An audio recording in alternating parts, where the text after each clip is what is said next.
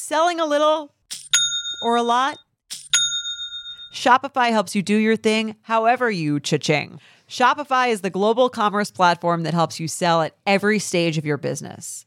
What I love about Shopify is basically how no matter how big you want to grow, Shopify gives you everything you need to take control and take your business to the next level. I know we use Shopify here at Betches, and honestly, anyone with any kind of business could really benefit from Shopify. Whether you're selling scented soap or offering outdoor outfits, Shopify helps you sell everywhere, from their all-in-one e-commerce platform to their in-person POS system. Wherever and whatever you're selling, Shopify's got you covered. Shopify helps you turn browsers into buyers with the internet's best converting checkout, 15% better on average compared to other leading commerce platforms. And sell more with less effort thanks to Shopify Magic, your AI-powered all-star. Shopify powers 10% of all e-commerce in the U.S., and Shopify is the global force behind Allbirds, Rothy's, and Brooklyn, and millions of other entrepreneurs of every size across 175 countries. Plus, Shopify's award-winning 24/7 help is there to support your success every step of the way, because businesses that grow, grow with Shopify. Sign up for a $1 per month trial period at shopify.com/betches, all lowercase. Go to shopify.com/betches now to grow your business no matter what stage you're in. Shopify.com/betches. In the market for investment-worthy bags, watches, and fine jewelry, Rebag is the answer. Rebag is a luxury resale platform where each piece is carefully inspected by experts to ensure quality and authenticity. Use Rebag to buy and sell finds from the world's top brands, including Louis Vuitton, Chanel, and Cartier. Head to Rebag.com and get up to 15% off your first purchase as a member with code REBAGNEW. Shop today at Rebag.com. That's REBAG.com. And use promo code REBAGNEW for up to 15% off your first purchase as a member. When you need mealtime inspiration, it's worth shopping Kroger, where you'll find over 30,000 mouth-watering choices that excite your inner foodie. And no matter what tasty choice you make, you'll enjoy our everyday low prices, plus extra ways to save, like digital coupons worth over $600 each week. You can also save up to $1 off per gallon at the pump with fuel points. More savings and more inspiring flavors make shopping Kroger worth it every time. Kroger, fresh for everyone. Fuel restrictions apply.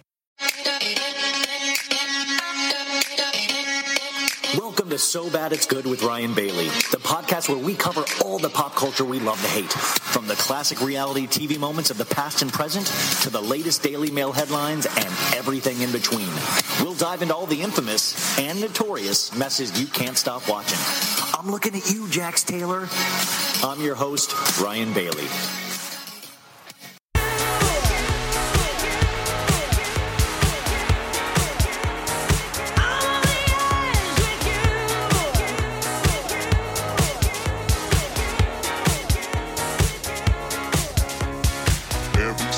Every minute, man, I swear that she can get it. Say if you a bad bitch, put your hands up high. Hands up high. Hands up high. Tell them dim the lights down right now. Go. I recognize your fragrance. Hold up, you ain't never gotta say shit. And I know you taste this a little bit. High maintenance. Everybody else basic. You live life on an everyday basis with poetic justice. Poetic justice. If I told you that a flower bloomed in a dark room, would you trust it? I mean, I write poems in these songs dedicated to you when you're in the mood for empathy. It's blood in my pen. Better yet with your friends and them. She wanna go and party. Nigga don't approach her with that Atari. Nigga that ain't good game, homie, sorry. They say conversation, rule a nation. I can tell, but I could never right my wrongs. Lest I write it down for real. P.S. You can get it, you can get it, you can get it, you can get it. And I know what you want. Poetic justice, put it in the song, alright. Every second, every minute, man, I swear that she can get it. You can get it, you can get it, you can get it. And I know what you want. Poetic justice, put it in the song, alright. Every second, every minute, man, I swear that she can get it. Every second, every minute, man, I swear that she can get it. Every second, every minute, man, I swear that she can get it. Every second, every minute, man, I swear that she can get it. Every second, every minute, man, I swear that she can get it. Return of the Mac. Get up what it is, what it does, what it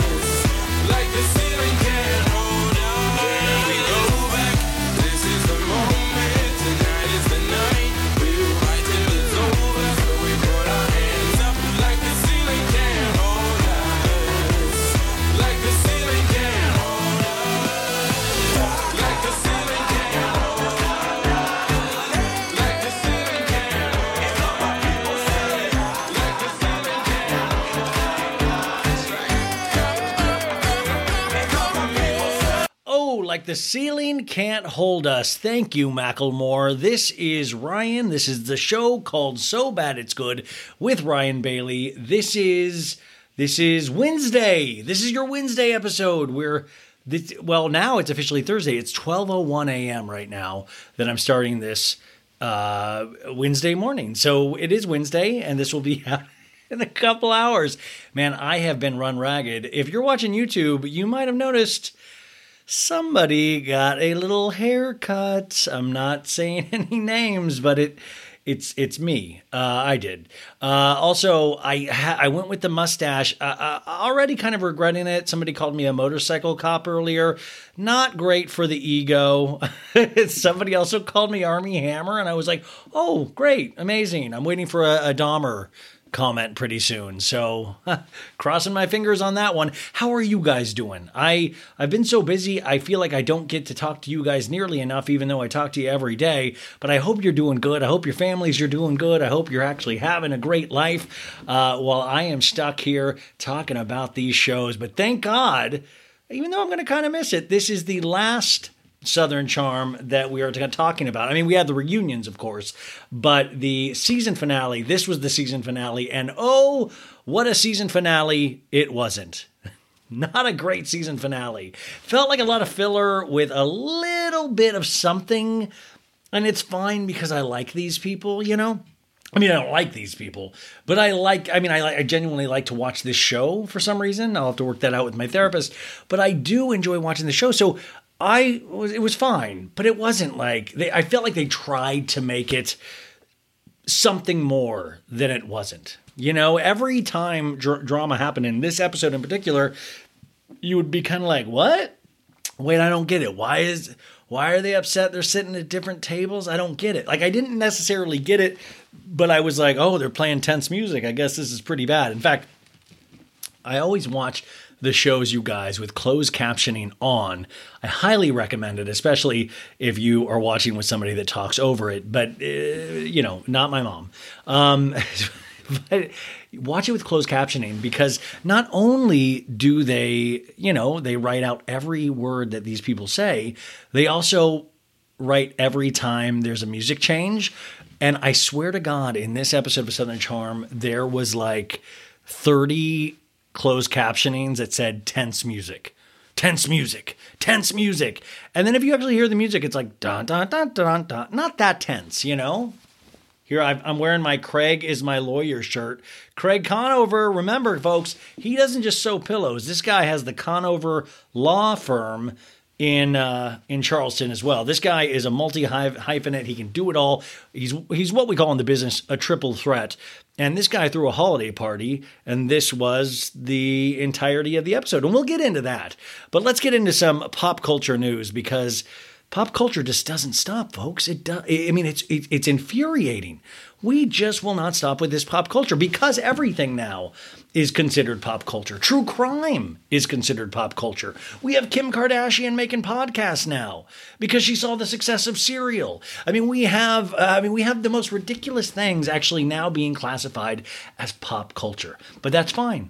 We love all of it. We love all of it. We can put up with all of it, and we're going to talk about all of it, or try to. One of my first stories today is, and it's speaking of Craig Conover, I did this Instagram post earlier because I was like, guess what? Tom Brady, he's the football guy that is playing. He's 45 years old, still playing, supposedly one of the best to ever do it. Don't get mad at me. I don't watch football, so I can't, I'm not going to even take a stand on Brady. I know people either really seem to love him or they really seem to hate him. I don't care. So that's where I'm coming from on this. I actually more care about Gisele Bündchen, his wife now, maybe soon to be ex-wife. I know her. And remember, I was first aware of Gisele, of course, from her modeling, but I don't really pay that much attention to fashion unless I'm forced to now because of Kanye West. But I remember her dating Leo. That was my first. And then the Tom Brady thing happened, and here we are. But it was announced today that they are both shopping for lawyers, for divorce lawyers. And that's when you know, first off, you're rich, because you're like, because It's not like, when you go to Target and you're like, I just got to pick up some toilet paper, maybe look at the flip-flops. Yeah, I'm a flip-flop guy. I don't think anybody doubted that. You do like a toothbrush, whatever. These guys do the same thing, but they do it with high-priced lawyers. They're like, what is it, like Goldilocks and the three, like, ooh, this one's too tall, this one's too short, this divorce lawyer is just right. So there is a big amassed fortune, of course, but now we are finally getting word that this actually, it was always rumored because she wasn't showing up to the games, and he retired originally, and I always find this part fascinating, even though I don't like sports, is the guy retired, top of his game, won the Super Bowl, spent a couple months with his family in retirement and was like, you know what? I would rather be hit in the head really hardly one more season. I really don't seem to like being with my family. That's how it felt to me. Because you're like, how do you not? You're out on top and then you come back in? I imagine that's like serving like 8 tours in Vietnam. Like one would be enough. And this guy comes back in and you can tell Gisele is just livid about this whole thing because football is a dangerous sport. I'm sure modeling is a dangerous sport as well now that I think about it. But my thought was though, this is my favorite recurring meme. It's just the only one man can represent Tom Brady in his divorce with Gisele. And then I have a picture of Craig Conover. Because if you go to Conover Law Firm, it's one of his Instagram accounts for his actual law firm. I'm not making this up for people that don't know. I think you all know Craig Conover has a law firm. He, like the Sewing Down South, I don't think he's the head of it, but he has a lot of pictures of himself in these like really like lawsuits where he's like looks very lawyerly. He's like, I'm going to, don't get run over, call Conover. But I thought it could be, the phrase would be, when your relationship is over, call Conover. And he could be a divorce attorney. It would be amazing. Also, Craig, if you're listening, please unblock me from Instagram. I'm sort of a fan, and I just don't want it to be awkward when we meet at BravoCon next week. Are you guys excited for BravoCon? Who's going? Now, I know a lot of people have said they are. We're going to do a little bit of a baddie meetup. So bad it's good. We call ourselves the baddies. Hey, Patreon members, join the Patreon, guys. $5 a month. You get access to over 200 episodes. Remember, the Kardashians are exclusively recapped over there, as well as Selling the OC. And there'll be another show exclusively recapped over there soon. So join the club now. And you get a free holiday card that is specially made just for you. But we're going to do a meetup, and I'll have more information about what day and time, so it's not like taking you away from all those things. I think it's going to be Saturday at some point, but I'll let you know on Friday during the Beverly Hills recap, and I'll keep you posted. But I just really, everybody keeps asking, who are you excited to meet? Well, Sutton, of course. I would kind of like to meet Andy Cohen, even though I know he won't give me the time of day because I don't have abs. But Sutton is my number one. And I think that, there's probably others that I'm forgetting, but I'll be nervous. It'll be like meeting the Pope for me. And then I'll be scared that she'll have heard me do my imitation of her. But there's no way I don't know. Anyways, so we got to meet up though at BravoCon. If you're going, we got to meet. We do. And I'm going to bring Maritza with me, who does all my graphics, and she's like my right-hand person. Sandra, unfortunately, who works for the show, also cannot be there, unfortunately, but she'll be there with us in spirit. And I wish I could share some of these back and forth text messages we've been sending the last couple of days because they've been frantic, because we're trying to get all of this shit together. And I know that sounds crazy, like, what are you trying to get together? But, I personally, and I think you know this just by listening, leave so much to the last minute. So we're scrambling. Like, Maritza's got her plane. I don't even have my plane ticket yet. And I'm working at this other thing for, like, sorry. Separate. Sorry. My Instagram went off, and it reminded me last night. Lisa Rinna, I'm just jumping all over the place. It's fine. You guys, you're used to it. Lisa Rinna, I hate to be the person. I'm probably the first person to break this to you. She's nuts. Just truly, it's getting nutty. It's not even it's been nutty. It's past nutty. But she was in her bed. She was in her bed last. I think I don't even know if I mentioned this on yesterday's show, but I did a whole Instagram last night about this where I actually put on, that's how dark I've got. Like this Lisa has affected me so much where I'm putting on lipstick to do Lisa Rinna imitations, not good ones, but like kind of her as the demon voice. But she was like, I know exactly what I'm doing. I know exactly what I'm doing. Blip. And then she made this weird hand motion, and I can't get it out of my head. If you want to see my imitation of it, go to my Instagram account and look at the reel I made, because it's like truly psychotic. Like, you know how we're like when we go to bed, we're kind of on our phones, like dancing around, maybe checking out Daily Mail, Twitter, whatever. Lisa Rinna is in there like close to sending death threats on her, and she's like, don't worry about me. Like, she's in bed. I'm like, why don't you just like go to sleep for the night? She's like, I know exactly. Girl, you're on Real Housewives. You're not in an actual war. Kanye, I have the same thing to say to you as well, buddy. And this guy is, I mean, talk about a grown man. This guy loves Instagramming and then deleting. Like, that's like the sign of a true pussy is when you put something out and then delete it after you get in trouble for it, you know? So he wrote like, yo, we're at war. And I'm like, no, you're not at war, dude. You make way too expensive clothes. You're not at a war, man. Like, honestly, I mean, people are actually at war out there, and it does a really great disservice to people that are actually fighting with each other over, like, you know, there's life and death and all of these things happening. And it's like, I'm so sorry, Kanye. I don't consider your little temper tantrums at your fashion show because somebody didn't like it. I don't consider that a war. These words, they actually mean something. You know, so it's whether it be Lisa Rinna threatening whoever she's threatening from her bed. Oh, you TikTokers that are obsessed with me.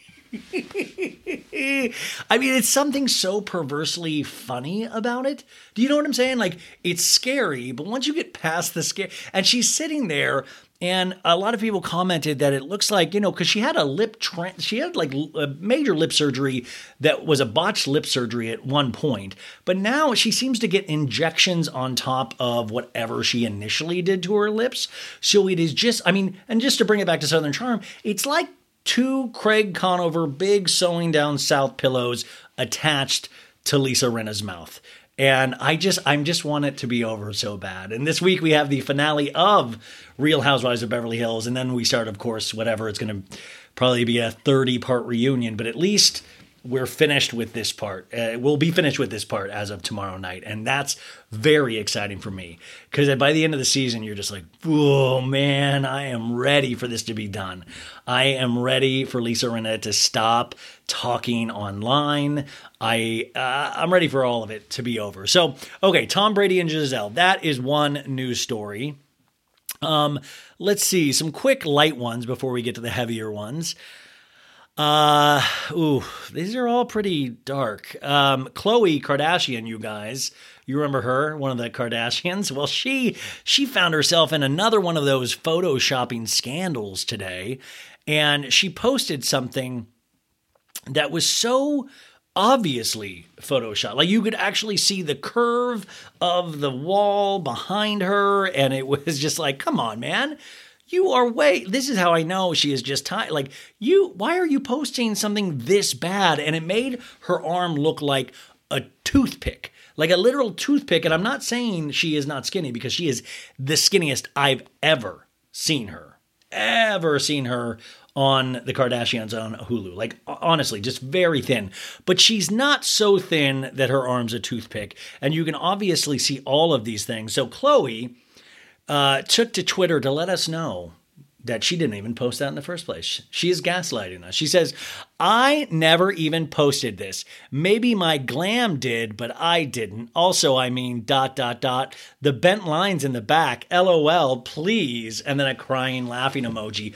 Girl, are you another one that's not in charge of their social media account? Like, I love these stars with their social media. It's the one place you can have a personal connection with me, a celebrity. And then it's run by Randy in accounting or something. You know, and he's like, Randy, you put the wrong photo up and the lines are all screwed. Now Khloe's pissed. She looks like a toothpick. So Khloe blamed her glam for it. Like, I have a feeling like, how many people have access to Khloe's Instagram account? And if you do, please let me do one post for myself. If the people that post for Khloe are listening, could I just give one plug for the pod on Khloe? We'll leave it up for 30 minutes. That's all I need. It's all I need.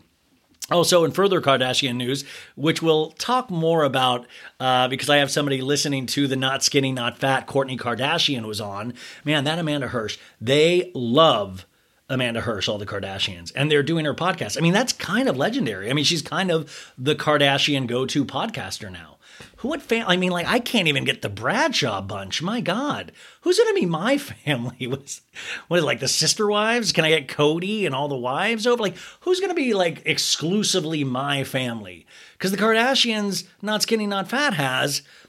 If anybody has any ideas, I don't want it to be Big Ed or any 90 Day people, but there's got to be some family that will exclusively do So Bad It's Good. So Khloe blamed her people for that one, and that's fine. But on this interview with Not Skinny, Not Fat, Kourtney Kardashian revealed a lot, and I'm going to go more into that on another episode. But the one thing I wanted to bring up today was that she is saying that Penelope has slept in her bed from the beginning.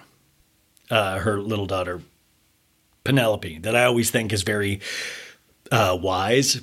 Penelope strikes me as one of those people you see in like one of those Ring movies or The Conjuring. Like she's like, I see dead people. Like she just sees like it, like she'll see through you.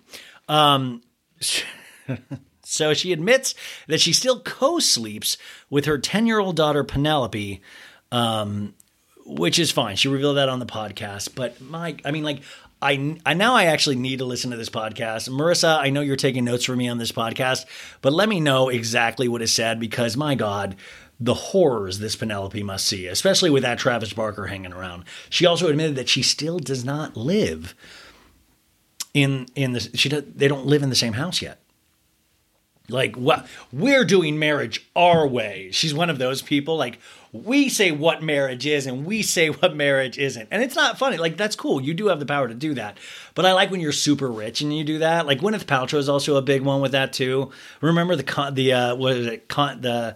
conscious uncoupling of her and Chris Martin? Which, shout out to Chris Martin, by the way. Coldplay, they had to cancel a bunch of tour dates overseas because he has a severe lung infection. So pray for Chris Martin. That really does sound horrible. You guys, these musical artists, I talk about that, like one seems to go down every week. The Weeknd couldn't finish his show in Los Angeles. Justin Bieber was like, I can't tour anymore a couple weeks ago. And then we saw a nice photo of him fully disrobing to piss on a tree during a golf outing 2 days ago. Great. Who's the other one guy? The Mendez kid. Shawn Mendes, yeah, right? Like he said he couldn't go on tour for mental health reasons.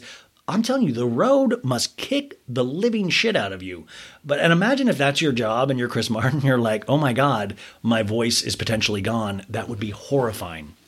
So I guess thoughts and prayers to Penelope, Kourtney Kardashian's daughter, for having to still sleep in the same bed as Kourtney. Like she's like, Mom, Travis is here. Can I please leave? Can I please go to my own big girl bedroom? No, you sleep with me. Okay. Furthermore, remember you guys, I was on Ariana Maddox's podcast called Earth to Ariana. Please leave it a 5-star review. Please even say that you liked me on it. I'm friends with Ariana, but listen, I hope it was good. I think it was good. It was a good conversation, but I want to do good for anybody that I'm on their podcast, and I want to be invited back always. And listen, you guys know, man, I try so hard at this. Maybe I try a little too high. And God's like, if you have to try that hard, maybe it's not for you. Shut up, God. So Ariana, go listen to that. We had a blast.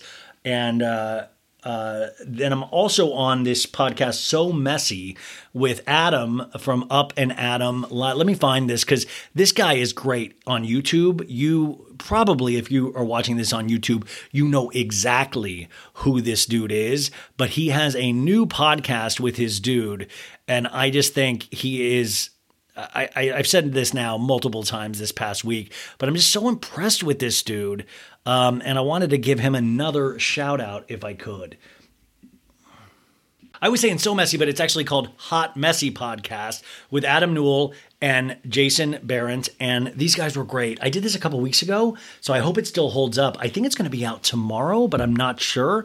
But these guys are just great. So the more the merrier at doing all of this. I mean, it's the coolest thing. I always say this is just so neat to be a part of, and it really drives you to try to do better and try to do different things. But what's so cool about humanity in general is that we really do have our own voices and our own opinion. And I am a huge fan of so many people that do what I do, but it also makes me want to be better, if that makes sense, at what I do. So go check that out. Listen, do we get into this? Pete Davidson, you guys, he was wearing a bandage and it looks like he got his, "My girl is a lawyer," that tattoo removed. Because he must have found out that Kim actually isn't a lawyer. You guys, if you pass the baby bar, it doesn't make you a lawyer. Everybody has this kind of ridiculous thought that Kim actually is a lawyer. She's not a lawyer yet. I don't care how many tattoos Pete Davidson ever gets. His body's literally like that dude in the Red Dragon. It's just like tattoos everywhere. I don't care what he puts on there, but that was just factually incorrect. She was not a lawyer yet. So I'm like, what? So he got that removed supposedly. But I also want to remind people that Pete Davidson branded himself as well. Literally branded himself. I mean, that's ridiculous. It's utterly ridiculous.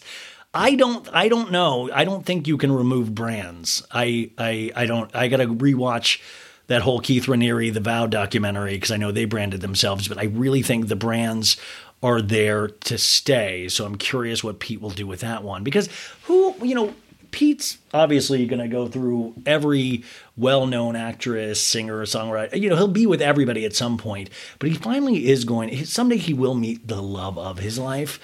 And that brand is going to be there forever. And every time, I don't know what area is it even on his body? I don't know why I look to the side like somebody's watching me. I'm like, hey, Tommy, what side is, okay, great, Tommy. But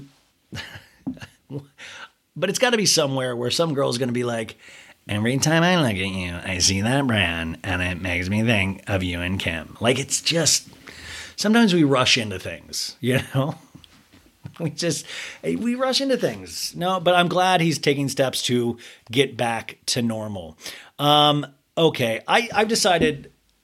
Okay, so this whole Kanye West thing, I think I'm going to save that for Thursday's episode with my Salt Lake City recap, because I want to think about it a little more. And right now, I've been Kanye'd out for years, and the only reason I get so angry is because he actually does matter to me. It's kind of like Meredith and Lisa Barlow. Meredith's like, the only reason this hurts so much is because there's a real relationship there. So but I'll go more into it because I want to cover it from a lot of different angles. Of course, from the Vogue reporter that Kanye went to war with on Instagram, that he now says he had a talk with and everything's great. I also want to remind people that Jason Lee, his new publicist, quit as of yesterday as well. I mean, Gigi Hadid even went after Kanye. You even got Gigi into this. Gigi, Yolanda's like, just eat your almonds. Don't be. But he should. Like, sometimes, man, just because you are the loudest person in the room and you say 30% of things that are amazing, sometimes you got to shut the fuck up for the other 70% of the times. Like, this man would be so, if he would just listen. Like, honestly, truly, listen, I know you got a superpower with your mental illness that you don't take medicine for, which really hurts me because I have a person that I'm very close to in my life that is bipolar and is dealing with that, that looks up to Kanye, and it just makes me livid that this is an example of like, well, and I sometimes have to take a step back because I know it's ridiculous because I have nothing to do with Kanye. I'm just a podcaster. But I see how this stuff works and how it percolates through the system. Pop culture is so powerful. It can be so exciting because we attach ourselves and we love a song or a movie or a TV show so much, and it makes our lives so much better. And Kanye has so much goodwill because he gave us so many of those memories. And what I see this all disintegrating into it just makes me jaded in the end because it's all these people that end up billionaires. They always want to say they're helping the world, and I just don't feel like they ever do. It just feels like they're working on their own personal wealth. They never can take criticism. They never actually look into themselves getting better, and then they just hurt a lot of people. And the rhetoric is so hateful. And then you bring up the name of God so much that you make God seem like sometimes that, well, man, if you bring it up so much and you're such an asshole, I mean, what is your God like that you feel like, it is appropriate for this behavior? I don't know. I've been thinking about religion. I told you guys this last week so much lately. And, these lessons supposedly that the Bible wants to teach us. And I just don't get it that, like, if you profess that you are so into God and you do your Sunday service and you do it all for him and all of this stuff, that excuses you from saying that, like, still, I mean, Kanye said like a month ago that he still had a porn addiction, that he was dating OnlyFans models stills, and nothing is wrong with that. Like I said, this is not sex shaming at all. But all of the things that supposedly a God-fearing, Christian or whatever, he seems to do all of those things. And I always want to know the thought process. Is that he thinks he puts out so much good that it's all right for him to sin if you are following the word of the Lord? Do you know what I'm saying? Anyway, so I wanted to think about it more of a day before I actually get into it because it really depresses me. Also, I want to talk tomorrow about a Brad Pitt story that came out because I had always told you guys, I always wanted to know what happened on the jet that night with Angelina Jolie and their kids on a private jet. And we never really knew. This is years ago, and this is what caused the divorce. Well, we're finally getting way more information about this in court filings from Angelina Jolie. You know what? Let me actually just talk about this right now so I don't have to talk about it tomorrow. This is horrifying. I mean, this is truly horrifying. And we know something horrible happened, but we never really knew the exact details. We did know, though, there you would have little hints, like Brad Pitt stopped drinking after this, he became sober. So we did hear that he was very drunk on this private jet, and there was some sort of abuse that happened. And whatever happened was so bad, spurned the divorce of Brad Pitt and Angelina Jolie. So this came out in court papers because they are fighting over a winery, this Chateau Miraval, that Angelina Jolie sold her stake in the winery, and Pitt is arguing that they had an unwritten agreement that they would continue to jointly own the estate, and has sued Angelina for selling it. Now, Jolie has filed court documents, and in these court documents, it talks about the circumstances of that night. And it says that Brad Pitt choked one of their 6 children, poured beer over her, grabbed her by the hair, and slammed her into the wall. So this was supposedly the violent dispute, allegedly, according to Angelina Jolie. And Brad Pitt has always denied violence against any of the children, this article says, but like I said, admitted he had problems with alcohol. So I'm sure we're going to keep hearing more and more about this. And I beg of myself and anybody with these stories, let's really try, to kind of take our personal opinions out of that. Because a lot of people have this weird thing about Angelina Jolie. Like, I think it's weird if you want to talk about it just in pop culture circles. She was always considered the other woman and the woman that broke up the relationship of Jennifer Aniston and Brad Pitt. For all you kids out there, Jennifer Aniston and Brad Pitt were once married. Okay, good. And there's these famous photos. I actually talked about it with Troy and Kelly from Beyond the Blinds when they were on a couple months ago. Is that there are these photos of the last weekend Brad Pitt and Jennifer Aniston, they went on vacation together to talk about their split. And there's this photo of them like walking on the beach hand in hand. And this was like the last weekend that they were actually together. And he swore up and down that it was not because of Angelina Jolie that they were shooting Mr. and Mrs. Smith at the time, but that's what it was. So I think Angelina Jolie always got unfairly blamed because in this society, we do tend to blame women over men a lot of the times, and especially when they're a star, right?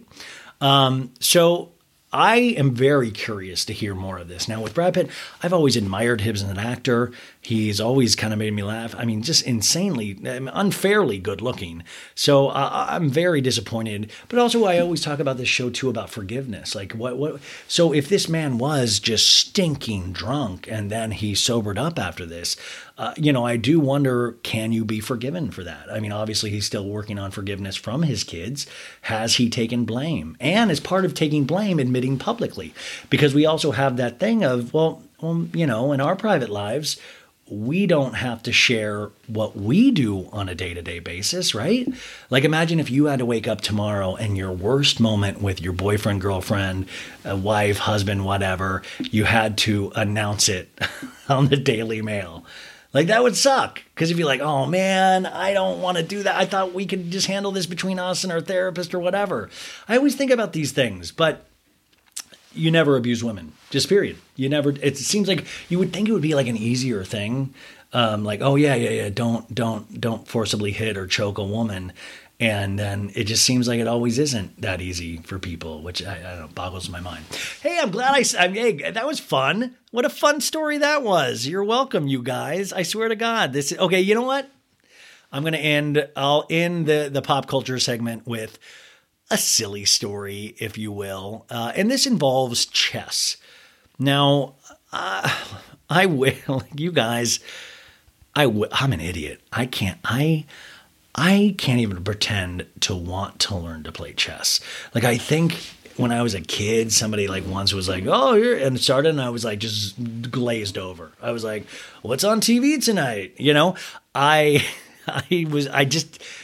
Checkers. I'm not even good at Connect Four, you guys. That's how my mind goes. It's not game. I'm not in video games. Anyways, this is one of my favorite Daily Mail headlines I've read in a long time. U.S. chess grandmaster, age 19, accused of using anal beads to beat world champ Magnus Carlsen. He likely cheated more than 100 times to win cash in online games by using a second screen. I mean, first off, kids, give the kid a trophy. If he's going to put anal beads up there to win, like, this kid wants it, man. I bet Tom Brady would put anal beads up there if he wants to win so much. So what they're saying, you guys, this is just, I had no idea chess was this exciting. I'm like, well, maybe I am into chess. So this kid, 19-year-old kid, they're saying he allegedly put anal beads in his bottom, where I think the anal beads go, which I think that's why they call it anal beads. Are you guys uncomfortable with me saying anal? Not anal. Okay, I'm uncomfortable.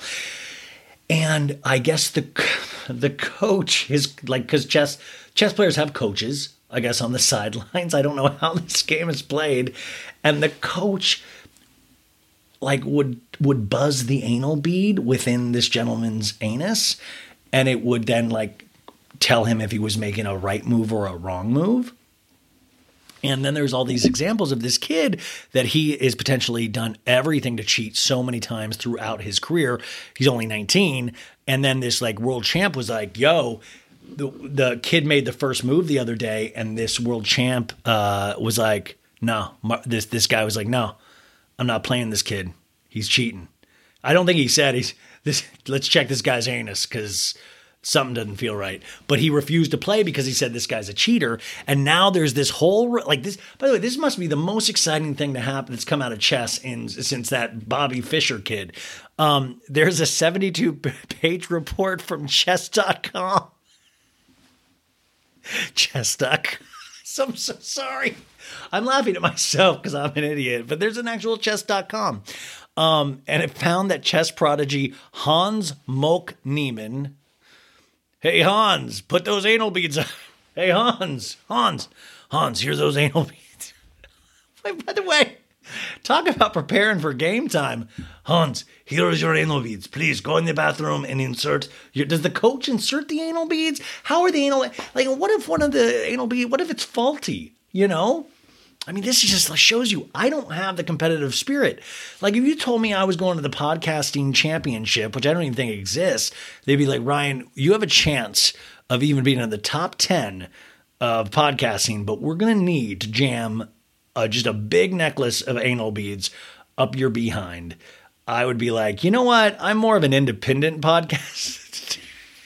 I don't think I like to be the bad boy, but not like that kind of bad boy, but so now I kind of want to read this report, man. Maybe I'll do this as a special Patreon episode. The report also found that Neiman confessed to his flagrant cheating after the platform banned him. The damning report comes as world number. Yeah, so this is great. By the way, Dame.com is not the sponsor this week, but I think they should be because maybe they are the sponsor this week. I don't know. They sell adult toys and they're amazing, but I wonder if I don't think they have anal beads, but if they do, I would recommend that this kid use Dame anal bead products to win chess. I mean, also that would be good for the anal bead company to be like, want to play like a pro? Play with our beads. Anal bead, it's not just for sex people anymore. Like it's a good way to brand outside because, with the sex toys, you're going for a very specific market. But if we could then find different ways to use these toys, like to cheat, you're talking about a whole nother revenue stream.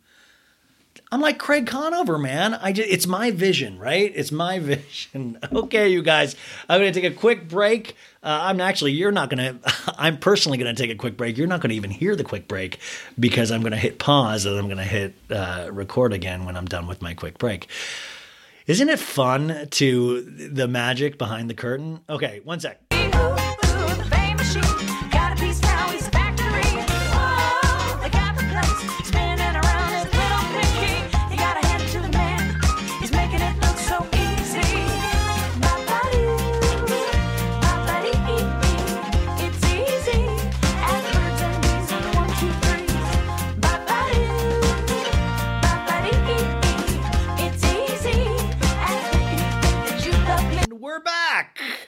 Bop-a-doo, bop-a-dee-ee-ee, it's easy as ooh-hoo. I, once again, want to tell you how much I love and adore that song. That song, I think I've said it, I'm scared, did I just bell? I'm scared that I haven't even drank in day. I'm scared that when I pass away, whenever that is, I will hear the Southern Charm theme song go through my head. Can you imagine? You're on your deathbed and all you hear is ba-ba-doo, ba-ba-dee, it's easy as the birds and the bees and the 1, 2, 3. Hoo-hoo, as I take my last breath. Oh my God. I'm so happy this show is, I am not well.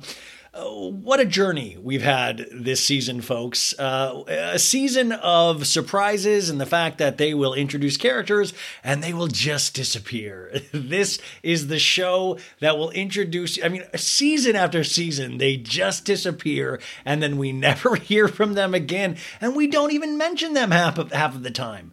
There are certain ones like Thomas Ravenel that, get the flip off the show. But Chubbs or Kleb or Caleb, Catherine's boyfriend, we know they broke up, but he's gone. They don't even be well, he'll no longer be on the episode. None of the guys are close enough. They're like, hey, Chubbs, how you doing, bud? You hanging in there? We didn't even get that call. And then John Pringle, I hear he's in San Diego with his kids, which is amazing, man. Obviously seems like a good dad.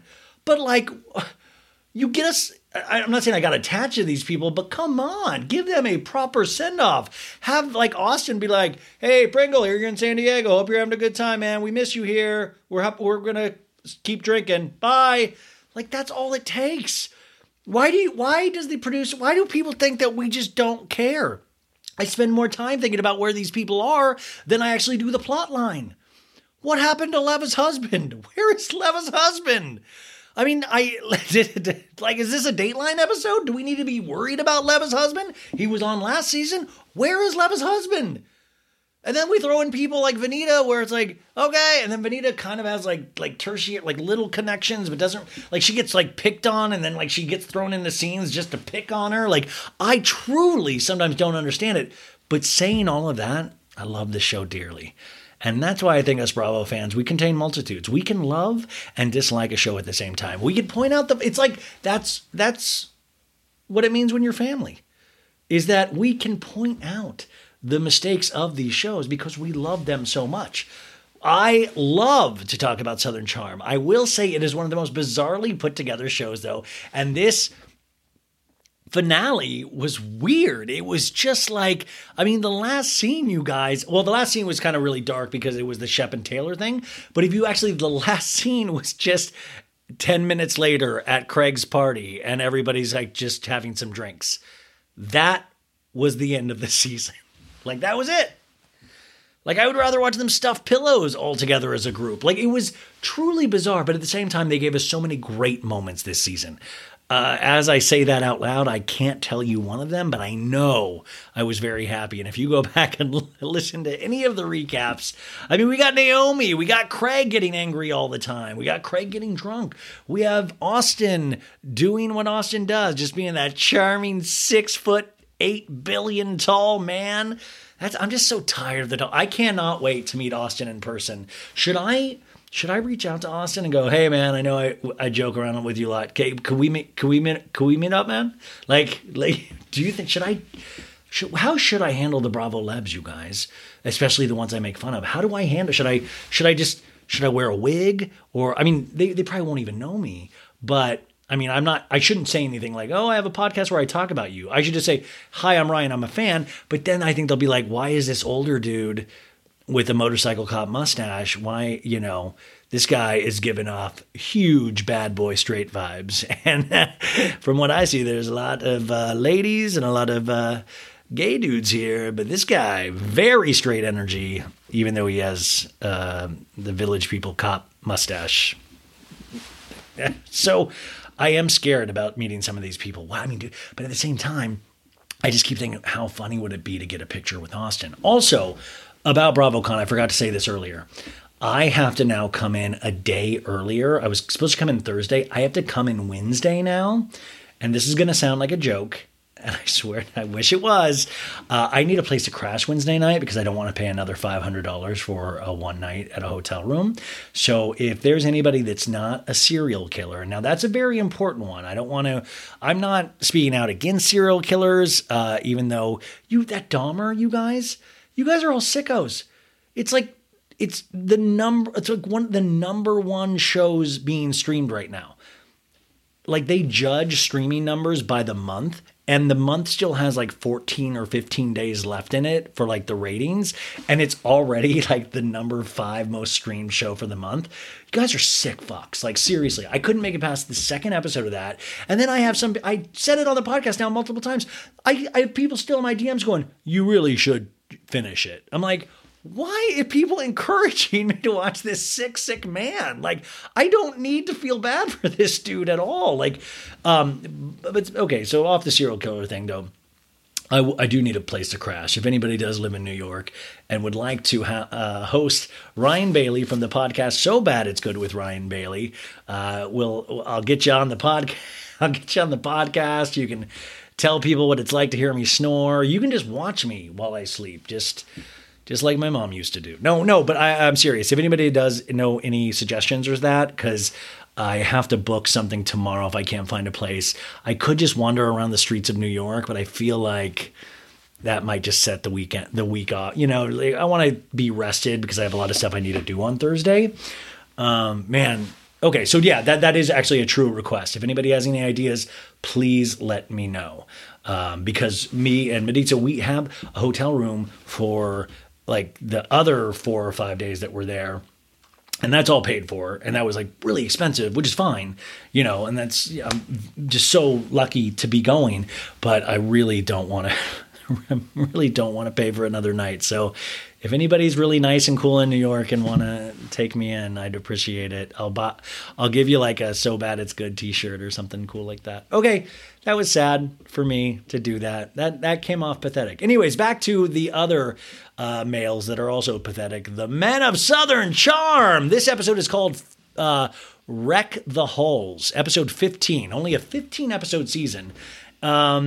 I always like that they keep Southern Charm seasons a little shorter because you really do feel when Beverly Hills drags it out into 21, 22 episodes, you feel it. You feel it in your bones. It's like when, you feel rain coming. If you have a bad knee, you're like, my knee says rain's coming. Like I feel that with these shows. You're just like, it feels like a 21 episode season. 15 is great. And especially when you are petering out, like you don't have enough content. So 15 is just right. Wreck the Halls, of course, is a play off of Deck the Halls. Very clever. I love it. We always get the previously on Southern Charm, and Naomi claps to Naomi. You have done the voiceover the entire season. Now, I remember when she first started the voiceover of previously on Southern Charm, she wasn't good at it, but she really, I think, stuck the landing, and she's gotten so much better as a voiceover artist for the previously on Southern Charm. So we see previously on Southern Charm, we see Austin and Olivia smooch. Ooh, at St. Simon's Island. And then we see Whitney and Naomi smooch, which is not as cutesy. Woo. And then we hear Baba. So we see Austin and Olivia smooch, Whitney and Naomi smooch, and then we hear Baba Doo. While some of us were having fun in St. Simon's, and then we see Austin, Taylor, and Olivia go, let's play a drinking game about the conversation Shep, Naomi, and Whitney are having. Every time Shep says crazy or happy, drink. And then Shep goes, are you crazy? They drink and laugh in the other room. I'm happy. They drink again. Everybody's laughing. And then the voiceover goes, Whitney decided to push the envelope, which pissed off Shep. This is the other shit that I'm talking about, especially with this episode. But this is why sometimes I think these things are staged. I'm so sorry. I have indigestion. Let's see if Danny Pellegrino does that on his pod, huh? Indigestion. Is that they'll think about writing an outline for school, right? You have your thesis statement, and you got your the 3 paragraph structure. So it says Whitney decided to push the envelope, which pissed off Shep. Whitney was just saying, Whitney was barely saying anything. So I don't even understand. It should have just been Shep drank too much and was overly sensitive. But they try to make this like a plot line, like Whitney actually said something of note, and he didn't. And this episode is full of those things where it's like, wait, I don't understand why people are upset about sitting at the second table. There's a second table actually set up. Like, I don't understand why it's a bad thing to sit at the second table. You've really not set that up good enough. And obviously, if Leva is talking to Craig's staff at the end and Craig gets upset, she was whispering. How the hell is Craig even hearing? Like, how good of hearing does Craig Conover have? Like, that's what I get so confused, because it almost then, I just want the reality of it. Is the reality of it the producer runs up and go, hey, by the way, Leva is talking shit about you right now. I want to see that. Let me know that, because if not, I feel like Craig has bionic hearing or something, and I'm like, this guy's a mutant, and he has super hearing abilities, and we need to study him, you know? So then we also see in the previous scenes, Shep got in Taylor's face like, I've never loved anyone more than you. All whispery. And Austin lost his cool, you guys. And he's like, I can't, with Shep being, hey, Taylor, listen to me. I love you, fucking moron. I love that Austin's imitation of Shep is a Southern accent. And I was like, that's kind of it. And then Shep, of course, drunkenly was like, I can't believe I'm sharing oxygen with you. Like a pro wrestler. And then we hear the music, The Kids Go Loco, which is one of my favorite parts of that song. And then Naomi goes, but by the next morning, we were one big happy family again. And after a day of shrimping and golfing, it's a dangerous game, don't you know, don't you know? We were even planning our next get-together. And then Craig's like, Sewing Down South had a really good year this past year, and I'm going to do a holiday party, and everybody's invited. Craig always talks, this is, he's like so good looking that he doesn't fully, sometimes, he just speaks like, he speaks in the lower jaw area. Then Naomi goes, until Vanita decided to go to the wrong side, because Vanita just said, hey, maybe we should just listen, kind of listen to Craig got his feelings hurt. And Naomi goes, Vanita, shut up. And Craig goes, oh, the classy girl at the table. Oh, telling the world to shut up now. And then Naomi goes, leaving me out in the cold. And then Craig's like, you're not welcome to my party. This is why I don't hang out with you. It brings me to a level I don't like. Enjoy the rest of your dinner, everybody. And he walks out. It's easy at the birds and the bees and the 1, 2, 3s. Hoo-hoo. So we start off this episode with a jazzy jingle bells, and we see bows, red bows, wreaths. It's Christmas time, you guys. It's the holidays. And Craig is in his Sewing Down South store, and he's like, I'm excited. It's Christmas. It's holiday time. And he's stuffing a pillow with whatever he puts in those pillows. And he's like, this tree is now permanently on display at Sewing Down South for the season. And we're doing a winter wonderland party for Sewing Down South. And hopefully because all the staff is there, hopefully you guys won't get too sick of the Christmas music too soon, Which, by the way, I love. I mean, Craig, I do love certain things about Craig. I love that he loves the holidays. I love that I know this man probably loves the Hocus Pocus movies on Disney. I love that he probably has. He's like a Disney adult. I love that. I have no problem with that. I do love the staff there because also, just a quick tip, look around in that scene. There's a couple of employees they show, like just normal people, a guy and a girl. They're not at the fucking holiday party at the end.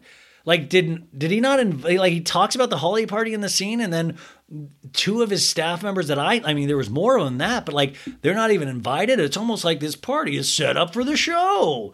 But I'm like, why aren't you inviting all the employees, Craig? Or are these just two strangers that are sitting in on your employee meeting? Let us know. We cut to this lady named Marcy. Shep's cousin. She was the one that was pregnant all season. I thought she was a ghost, but it turns out she's a real person and she's not pregnant anymore. And she's with Taylor shopping. It's a Marcy Taylor scene. This is what I'm talking about. Characters disappear right and left, and then you add characters like Marcy, where you're like, what? And no offense to Marcy. Honestly, no offense to Marcy. She's probably awesome. But I'm like, what? And also, she's literally about to give birth. Who over at Southern Charm is like, that sounds exciting. Let's get her in there. Also the way these people drink and fight. Yeah, let's get a pregnant lady around just to try to make as stressful of a birth for her leading up to the actual birth of her child. So she obviously delivered. Everything is good. No permanent damage was done to Marcy. But Marcy lets us know she wants to feel sexy. And I'm like, Marcy, me too, brother, me too. And then we cut to Vanita and her friend Tati. And Vanita's showing the dress for the holiday party. And she's like, that's a nipple issue on that dress. It says show up, not show out. I'd like to not be so sex-shamey. I'm all for seeing nipples. The more nipples, the better, especially during the holidays. It's something to hang an ornament on. It's not my finest episode ever. So we cut to Shep. He, of course, is at a suit jacket store, which, by the way, I got fitted for a suit today, you guys, for BravoCon. And I went downtown to the garment district, and they do these, but it's so cool. It's like a cheap suit place, but it's really cool. And then they tailor it and stuff like that, supposedly. So I can't wait to rip my pants at BravoCon. And you guys can see that I don't wear underwear just like Craig Conover. Because I had to go do the suit thing because legitimately, guys, I told you I just wear basketball shorts. And just imagine just me just wandering around BravoCon just in my normal basketball shorts. And this is the first time, by the way, if you're watching YouTube, that I've not worn a baseball cap. I have worn a baseball cap, I think, in every YouTube video we've done. It was 3 months since my last haircut. So that's how insane everything got in just terms of not doing anything to clean myself. So Shep's in a blue jacket and Austin is in this white jacket with black stripes. And Shep's like, you look like Roger Federer.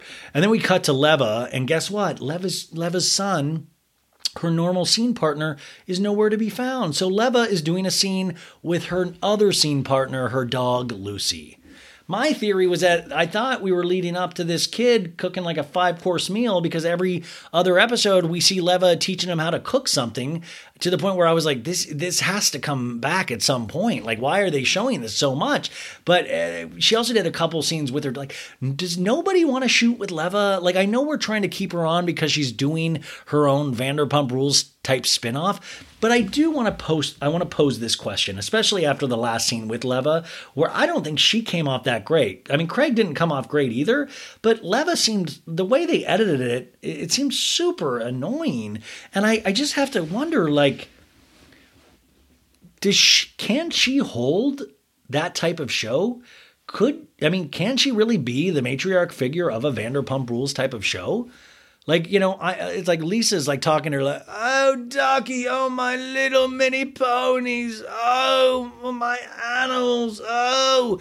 But like Leva, I don't think I want to see a sexy bartender show where I have to see you with your kid or your dog every week. Like, you don't have the same magic yet as, dare I say, Elisa Vanderpump. Does that make sense to you guys? Like, maybe in years to come, but I'm just like, I don't know. So, Leva's like, oh, Lucy, you're a dog. Ha, ha, ha.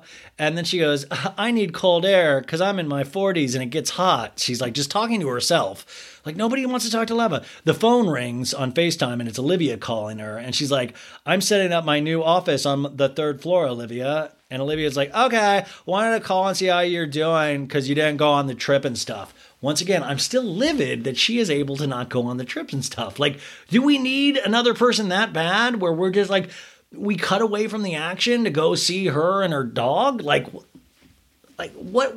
There's got to be some secret that we don't know, because I don't understand it. So she's like, yeah, I didn't want that energy of all the guys, and I wanted to be home with my kid. And, I heard bits and pieces from Naomi. Also, Leva, you can be home with your kid all day, all night long for the rest of your life if you want to. Just don't sign up for the show. Like, nobody's making you be on this show. I know it's a good opportunity, but then play ball. You got to go on these trips, And Olivia's like, yeah, we got the moody tornado named Craig at dinner.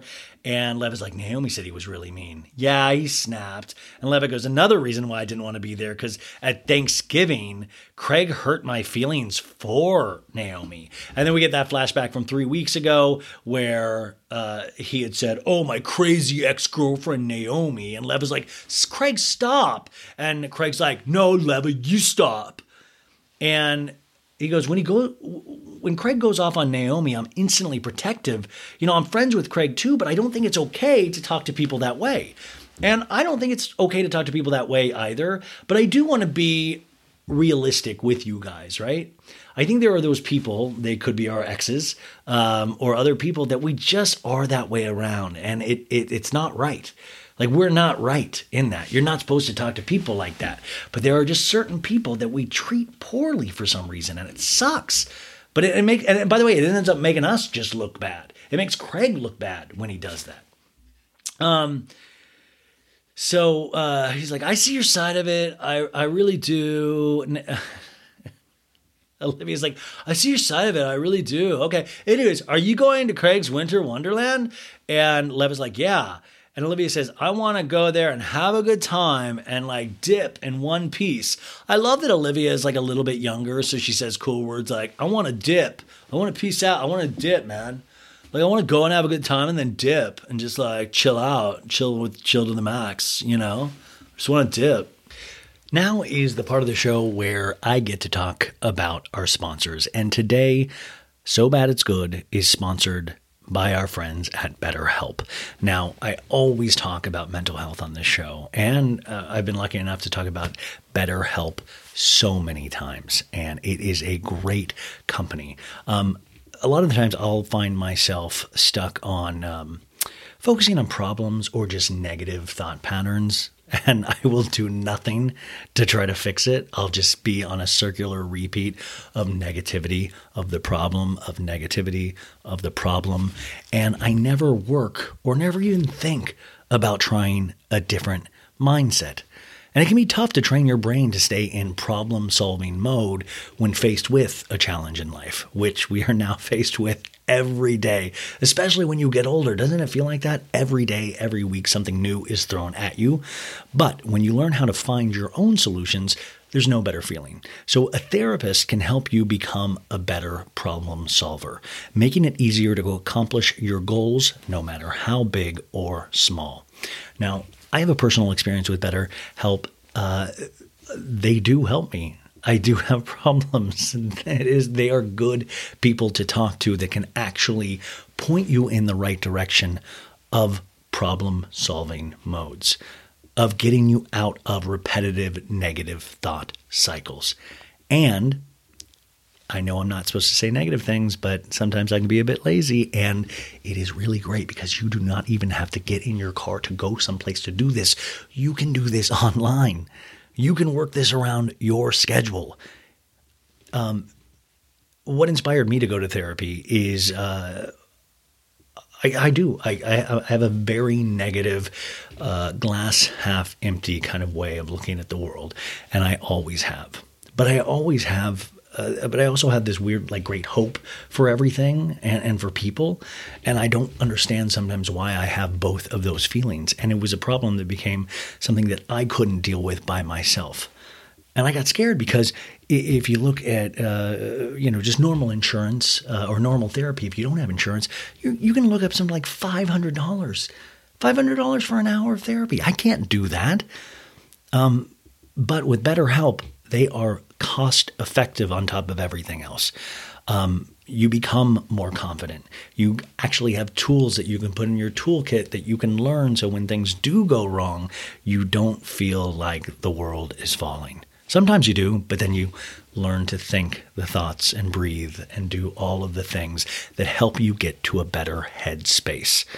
So if you're thinking of giving therapy a try, which I think everybody should give it a try, I think this is the one thing where it's like, this should be like skippity-doo-dah. Like, everybody should be happy to get to go to therapy. Like, listen, you get to talk about yourself for 50 minutes. And some people might not like that, but that's fine. Take your time. This is your time. These people are professionals. BetterHelp is a great option to start with. It's convenient, it's accessible, affordable, and entirely online, like I said. You can get matched with a therapist after filling out a brief survey and switch therapists at any time. Remember, this is not something that is just going to be fixed like that. This is not just a glove that's going to fit perfectly. You're going to need to participate in all of this. Your first therapist might not be the right therapist for you, and that's okay.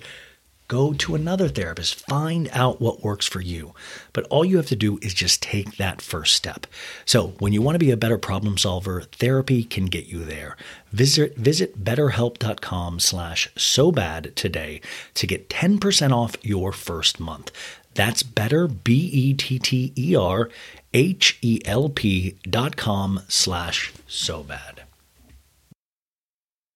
Folks, summer is just around the corner, so it's time to say goodbye to those jackets and sweaters and hello to shorts and tees. Now, I wanted to update my wardrobe for the long haul without spending a fortune, and luckily, I found Quince. Now, I have a lineup of timeless pieces I want that will keep me looking fresh year after year. I got a pair of tan shorts. I got a pair of green shorts. I cannot wait to style these for summer, and I gotta tell you, the quality is great because Quince has all the seasonal must-haves like 100% European linen shirts from $30, performance polos, and versatile flow knit activewear. The best part?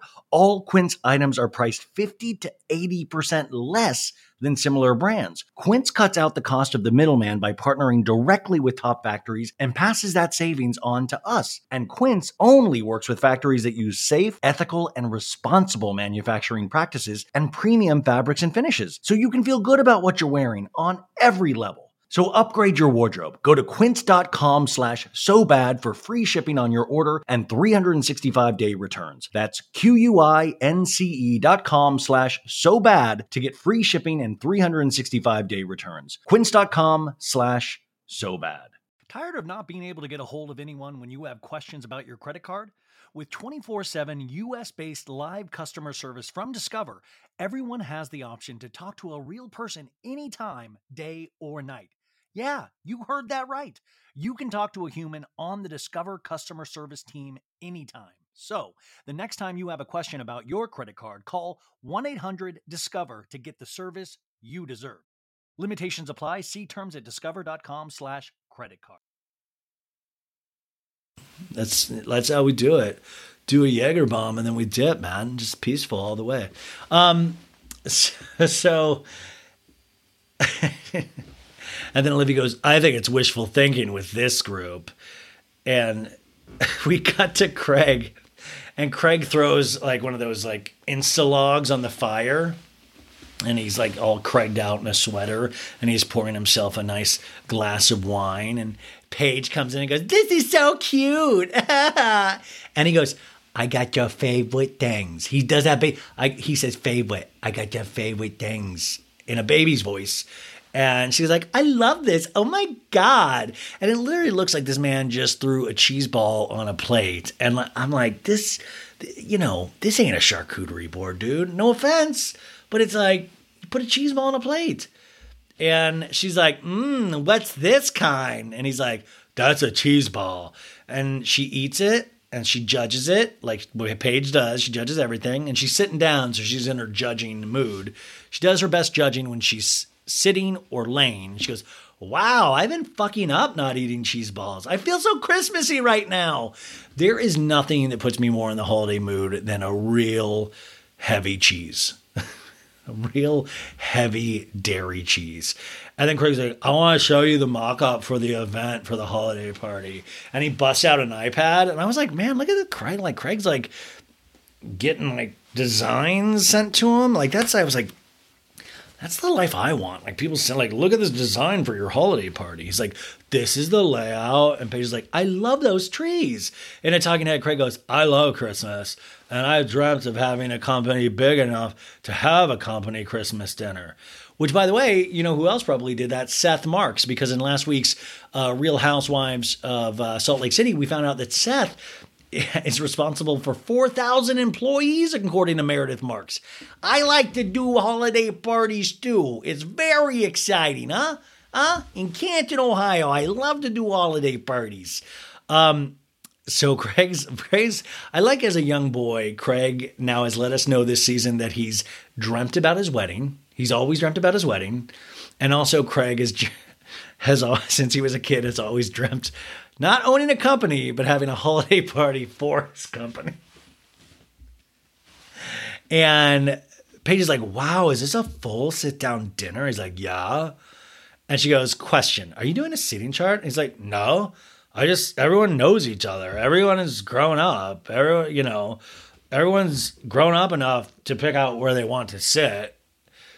Now, this is the first, this is, I guess, the main issue of the whole finale of this season is that Craig didn't do a seating chart. Classic Craig. He does all this stuff and then he fucks it out. He doesn't stick the landing, doesn't make a seating chart. And this is another one of those things that I just get so jaded where I'm like, we hear it so much in this episode about the seating chart that at a certain point I'm like, is this set up too? Did the producers go, Craig, just don't have a seating chart, just find a but don't do it. And that way we can have some natural drama there. It just feels so set up because we keep hearing it for the rest of this thing to the point where I'm like, why are we hearing it this much? Like, I kind of understand what he's saying. Like, we're all friends. Because if you look at this party, when you get there, there's like 25 people there max. Yeah, like, do we need a seating chart? Like, I kind of understand what Craig's saying, but I guess since they're all nutty, loony, dramatic people, they do need a seating chart. It'll haunt me until my dying days. And Paige is like, well, I see a seating chart as controlling the chaos. You probably don't want Madison sitting somewhere near Olivia because they've both touched Austin's dick. And then Craig's like, well, then they just don't sit next to each other. I mean, like, right? In a perfect world, that's what you would do. And Paige is like, well, I guess I'm just biased because, like, I want what I want. And we're like, we know, Paige, we know. And Craig's like, well, as you know, I uninvited Naomi, but... And Paige's like, well, I feel like if you don't invite her, it kind of makes it a bigger thing. And I think it's harsh and you look petty. And I know you're not petty. This actually does make sense. In a talking head, Craig goes, I want this gala to be happy. I've been dreaming about this since I was a young boy. And a celebration, I want it to be fun and not me having to deal with shit from my past. He's so angry about his past, you guys. Like, you know, like how we all have like dark secrets in our past, some of us. Craig's big secret is that he's just mad that Naomi broke up with him at some point. I have to keep getting reminded because of this stupid show. It would be cool if it's Sewing Down South, Craig has a pillow that's like, just says, Naomi sucks. I don't like Naomi's new nose. Come get that pillow. It's Sewing Down South. So he's like, yeah, well, I think calling her, yeah, maybe I would. And Paige's like, yeah, you know, call her and re-invite her. You know, it can be like an olive branch. And, you know, you guys can coexist. You don't have to be friends. And he goes, if she wants to come, fine. I just don't want to interact with her anymore. This is the man in charge of a company. Like, I did say this. I thought this, like, I was like, just because I thought about Kanye so much today, there's like some weird similarities I was seeing between Kanye and Craig Conover. You know, it's like, this man's so proud of his company. He did a really cool thing. He really built this thing up, and it's really something to be proud of. But then he's like, I want to talk to Noy. I want to talk to. We cut to upbeat festive music, and we see the bridge. This bridge, and somebody told me the reason they keep showing this bridge, you guys, it's like it's a Ravenel bridge. It's like it actually. There's a reason why they keep showing that bridge. I could have actually got that wrong. I might have not gotten that information correct, but there's some tie to the bridge. Now we're at Miss Pat's house, and there are all sorts of weird, scary holiday decorations. Like it feels like there's like weird, like a little baby head, like plastic baby heads, and just weird, like things that you would be like, oh, are we like at a Universal Haunted Halloween nights? Like, what's going on? It's a little scary, you know? And Naomi comes in, and she's like, this is going to be fab, Miss Pat. And Naomi's like, shambongs and caviar. So shambongs, you guys, it's like a champagne bong. There you go. And Miss Pat goes, you've not done it before. Have you done it before, shambongs? And Miss Pat goes, a friend of mine gave me shambongs, and I never heard of it. You know, they're long-stemmed pipes. You pour the champagne in, and you drink it all at once. I've never been high on champagne, and I'm sure I could do 5 shambongs, and it wouldn't have any effect on me. In fact, you know, the one time I had 10 shambongs, I had Whitney. That was the night Whitney was conceived. Shut up, Mom. That's not a cool story to tell. Madison comes in and is like, Merry Christmas, Miss Pat. And Miss Pat goes, where's Whitney? Where's my server boy? Whitney, chop, chop. Whitney comes in. He's wearing some like weird denim not denim, but it's like it has like a little cowboy sewing in it. It's like, dude, you're not Johnny Cash, man. You're Whitney. Like, just be proud to be Whitney. And Naomi goes, did you get a haircut? He's like, I did. A little was taken off the top. It's just so awkward. And once again, I don't know what's going on with Naomi. And they don't really, there's like a couple weird moments in this, but nothing's discussed. I always appreciate a show where you leave so many loose ends. You don't fit, it's like a David Lynch movie. You're like, I think they hooked up at some point, but they're not really they don't care to let us know anything. So, okay, that's cool. But we're watching a story about your lives. So the two girls, Madison and Naomi, do the first shambong. And so then Miss Pat, because she's like, I want to see you all do it first. And they do it. They all laugh and giggle because it's funny to drink champagne. And Madison goes, open your throat, and goes, ha, ha, ha, ha, because what she's doing is making, I believe, a blowjob joke. Sorry if there's any kids listening. If there is any kids listening, I do want to kind of walk you through this. What a blowjob is. Now, this is, sorry.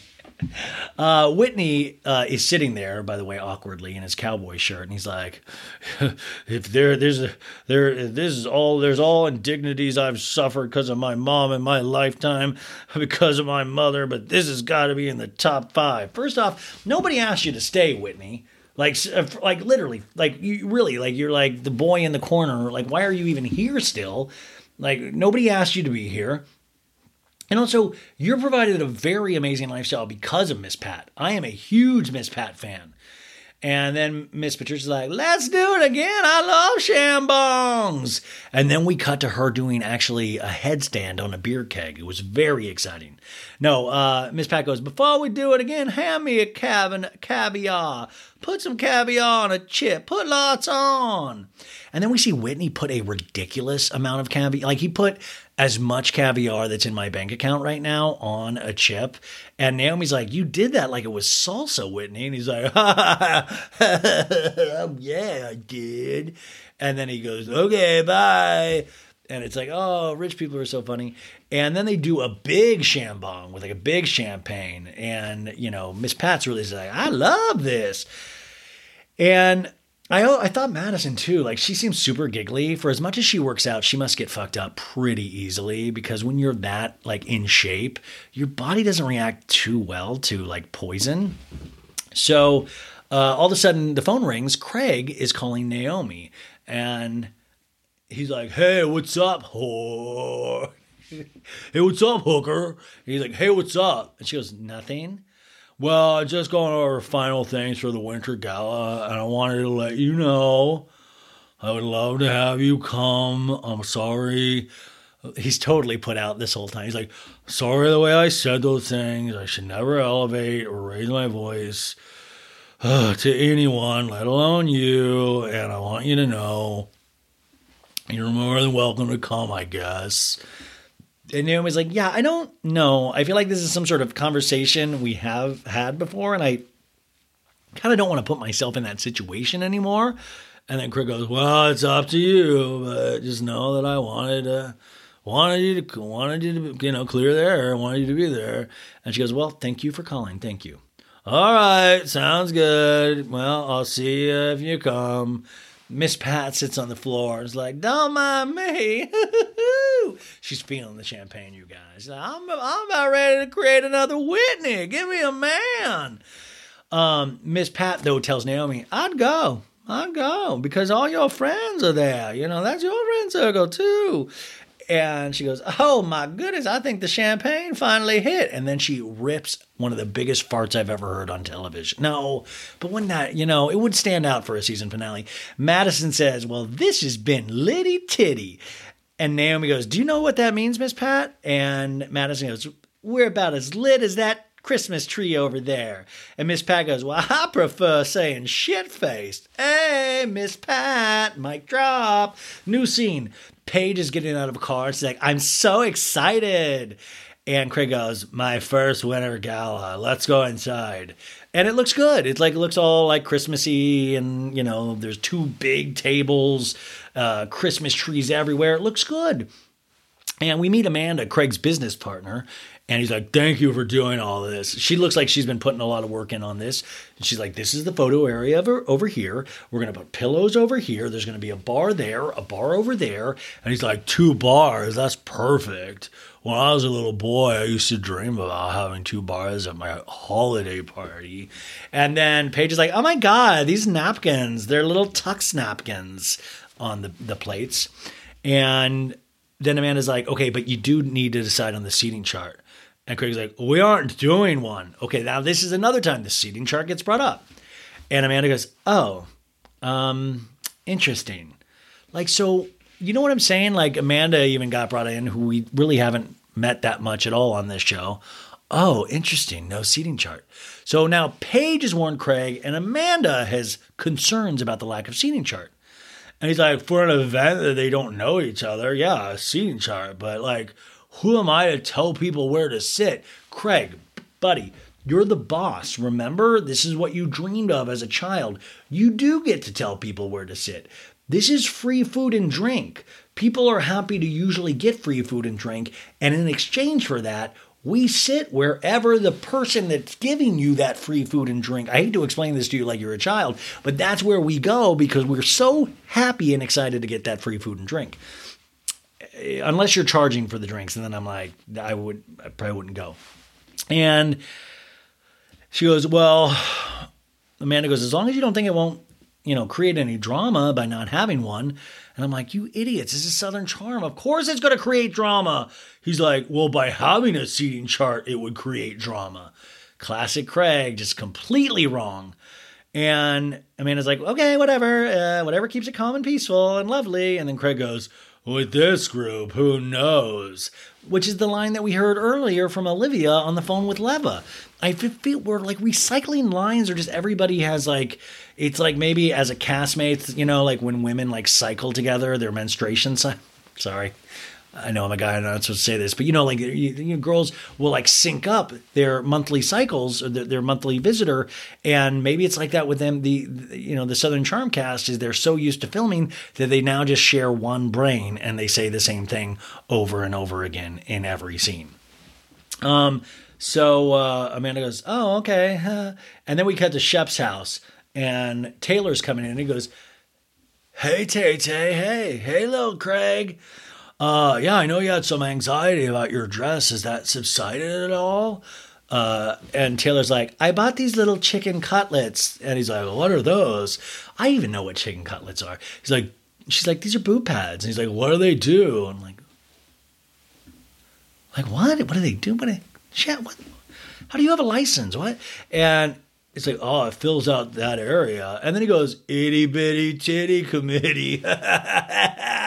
He's like trying to high five fraternity members that aren't even there. Itty bitty titty committee. First off, you don't say that to your girlfriend at all. Like, I just don't think that's appropriate. I mean, I'm a fuddy-duddy. I don't think it's appropriate. But two, you don't say that to your girlfriend on national television. Hey, itty bitty titty committee. Hey, cameraman, high five me. And she smacks the butt. She's like, Shep. And Shep shows his outfit, and she's like, wow, babe, that's going to look really sharp. It's going to look really good on you. And he's like, let's sit outside. It's a beautiful day. And he's like, there's a little plant. He's like, and she's like, oh, little Tim, he's outside thriving. And then we see the plant's dead, which is just so interesting if you kind of base it on their relationship. And Shep says, I want to talk. I'm genuinely happy that we're happy. Like, I'm genuinely happy. And I think you are too. And yeah, I mean, there's some things I need to work on, like, not telling you you're a fucking idiot every day. And, we talked about it, whatever. But I want you to be there when I work on it. And Taylor, this angel, goes, and I will help Shep in any way. And he's like, I know you will. like I know I'm going to make you work. And she goes, I'm going to be there to love and encourage you. And he goes, I know. And your love and encouragement, Taylor, it means the world to me. It really does. And I just feel really positive about you being in my life because, like, you do a lot of the shopping and you take care of little Craig and, like, you, like, buy me stuff. No, he goes, I just feel really positive about you being in my life because it's important. And she laughs like, hee. And there's like this light piano music, like, so it's setting up of like, oh my God, is Shep going to propose, you guys? Oh my God, is this how it's going to happen? And Shep goes, and neither of us know how anything's going to work out later. Like, I like not knowing what the future holds day to day, but like, I like being with you. I like not knowing with you, The not knowing, I like to not know with you, not know. And she awkwardly laughs like, yeah, okay. Like she's starting to not where is this going? And he's like, so everything that's happened has gotten us right here. And it's a dream, man. It's a dream. And you're the star of my little dream. Which is like, once again, if you really think about it, it's like, it's a nice sentiment, right? Like, you're the star of my little dream. But once again, that makes him the director. That makes him like, we're all in Shep's movie. We're in a shared movie that we co-direct. Like, that's what a relationship, quote unquote, maybe should be like, right? But like, he's the, you're the star in my movie. I get to say everything that happens in my movie and you get to be the star of it. It's just a weird example, but it's a very telling example, don't you think? So she poses. She's like, okay. She's right. And he's like, I want to go places and have adventures and do stuff with your butt. And like, what better way to do that with you? And I was like, I know this is going to sound crazy, but I've been thinking about it. And there's a pause. And he goes, and Taylor's like, yeah. And Shep sighs, I love us together. I really do. And I want you to quit your job. And then there's like a record scratch.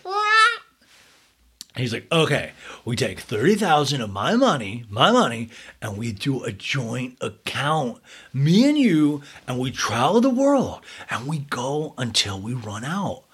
And then we come home. He acts like this is the, like that he was like, I fucking figured it out. First off, 30,000, like, Shep, my man, like 30,000, like, come on, like, let's get another zero onto that thing to impress Taylor. 30,000? We're gonna put it into a joint account? We're gonna travel the world? What world are we talking? Are we talking about the coastal U.S.? What are we talking? 30,000? Like, what? How far is that gonna get you? Which, by the way, when I interviewed Shep the day that they announced the breakup, he talked about traveling with Taylor, and I was like, wasn't that something? If you go back and listen to that interview now, it's even darker because I was like, was it cool, showing her things for the first time? And he was like, yeah, and I could tell something was wrong. And then I was like, you know what? You should co-write a book with Taylor about like the first time her seeing things in her opinion. And he's like, yeah.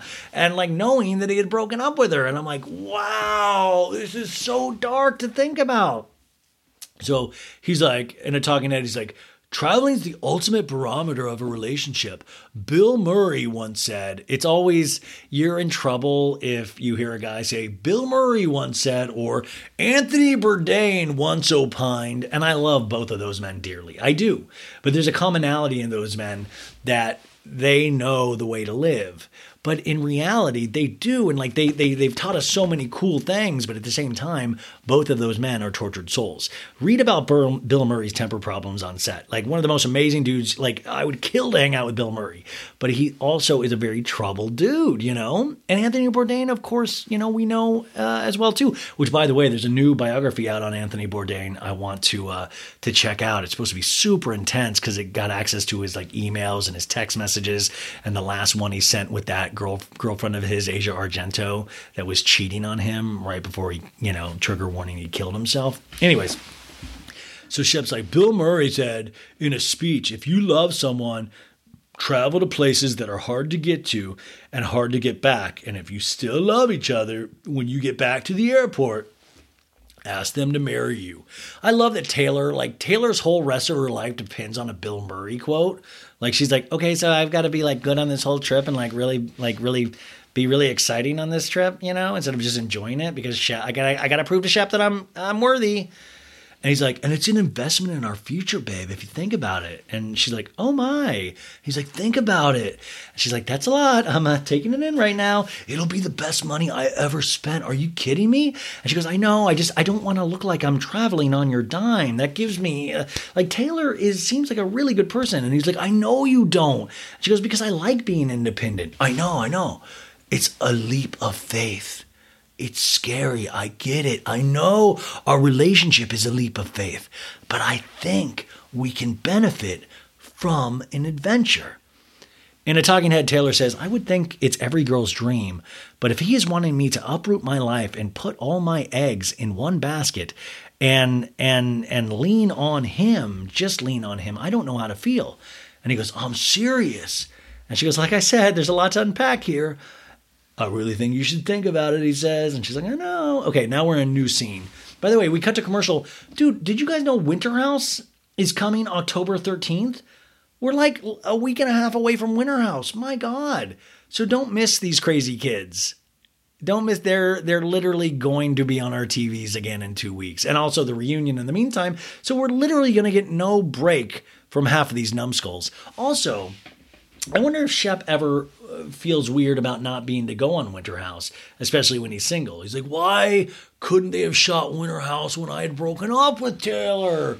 I want to try to get a crack at one of these chippy girls, So Vanita's getting ready. She goes, oh, my dog, you're tired of watching me put on makeup. And I'm like, we're tired of watching you put on makeup too. Like, I could give a rip about any of these getting ready scenes. I know I'm not a girl, and maybe I think it's the girls really like, all the girl viewers probably really like watching the girls get ready. I just don't care. I want story, unless there's like stories in the makeup brushes, like little Pixar characters. We cut to Austin and he has these tuxedo undies on and he's like, wow, these make my dick look huge.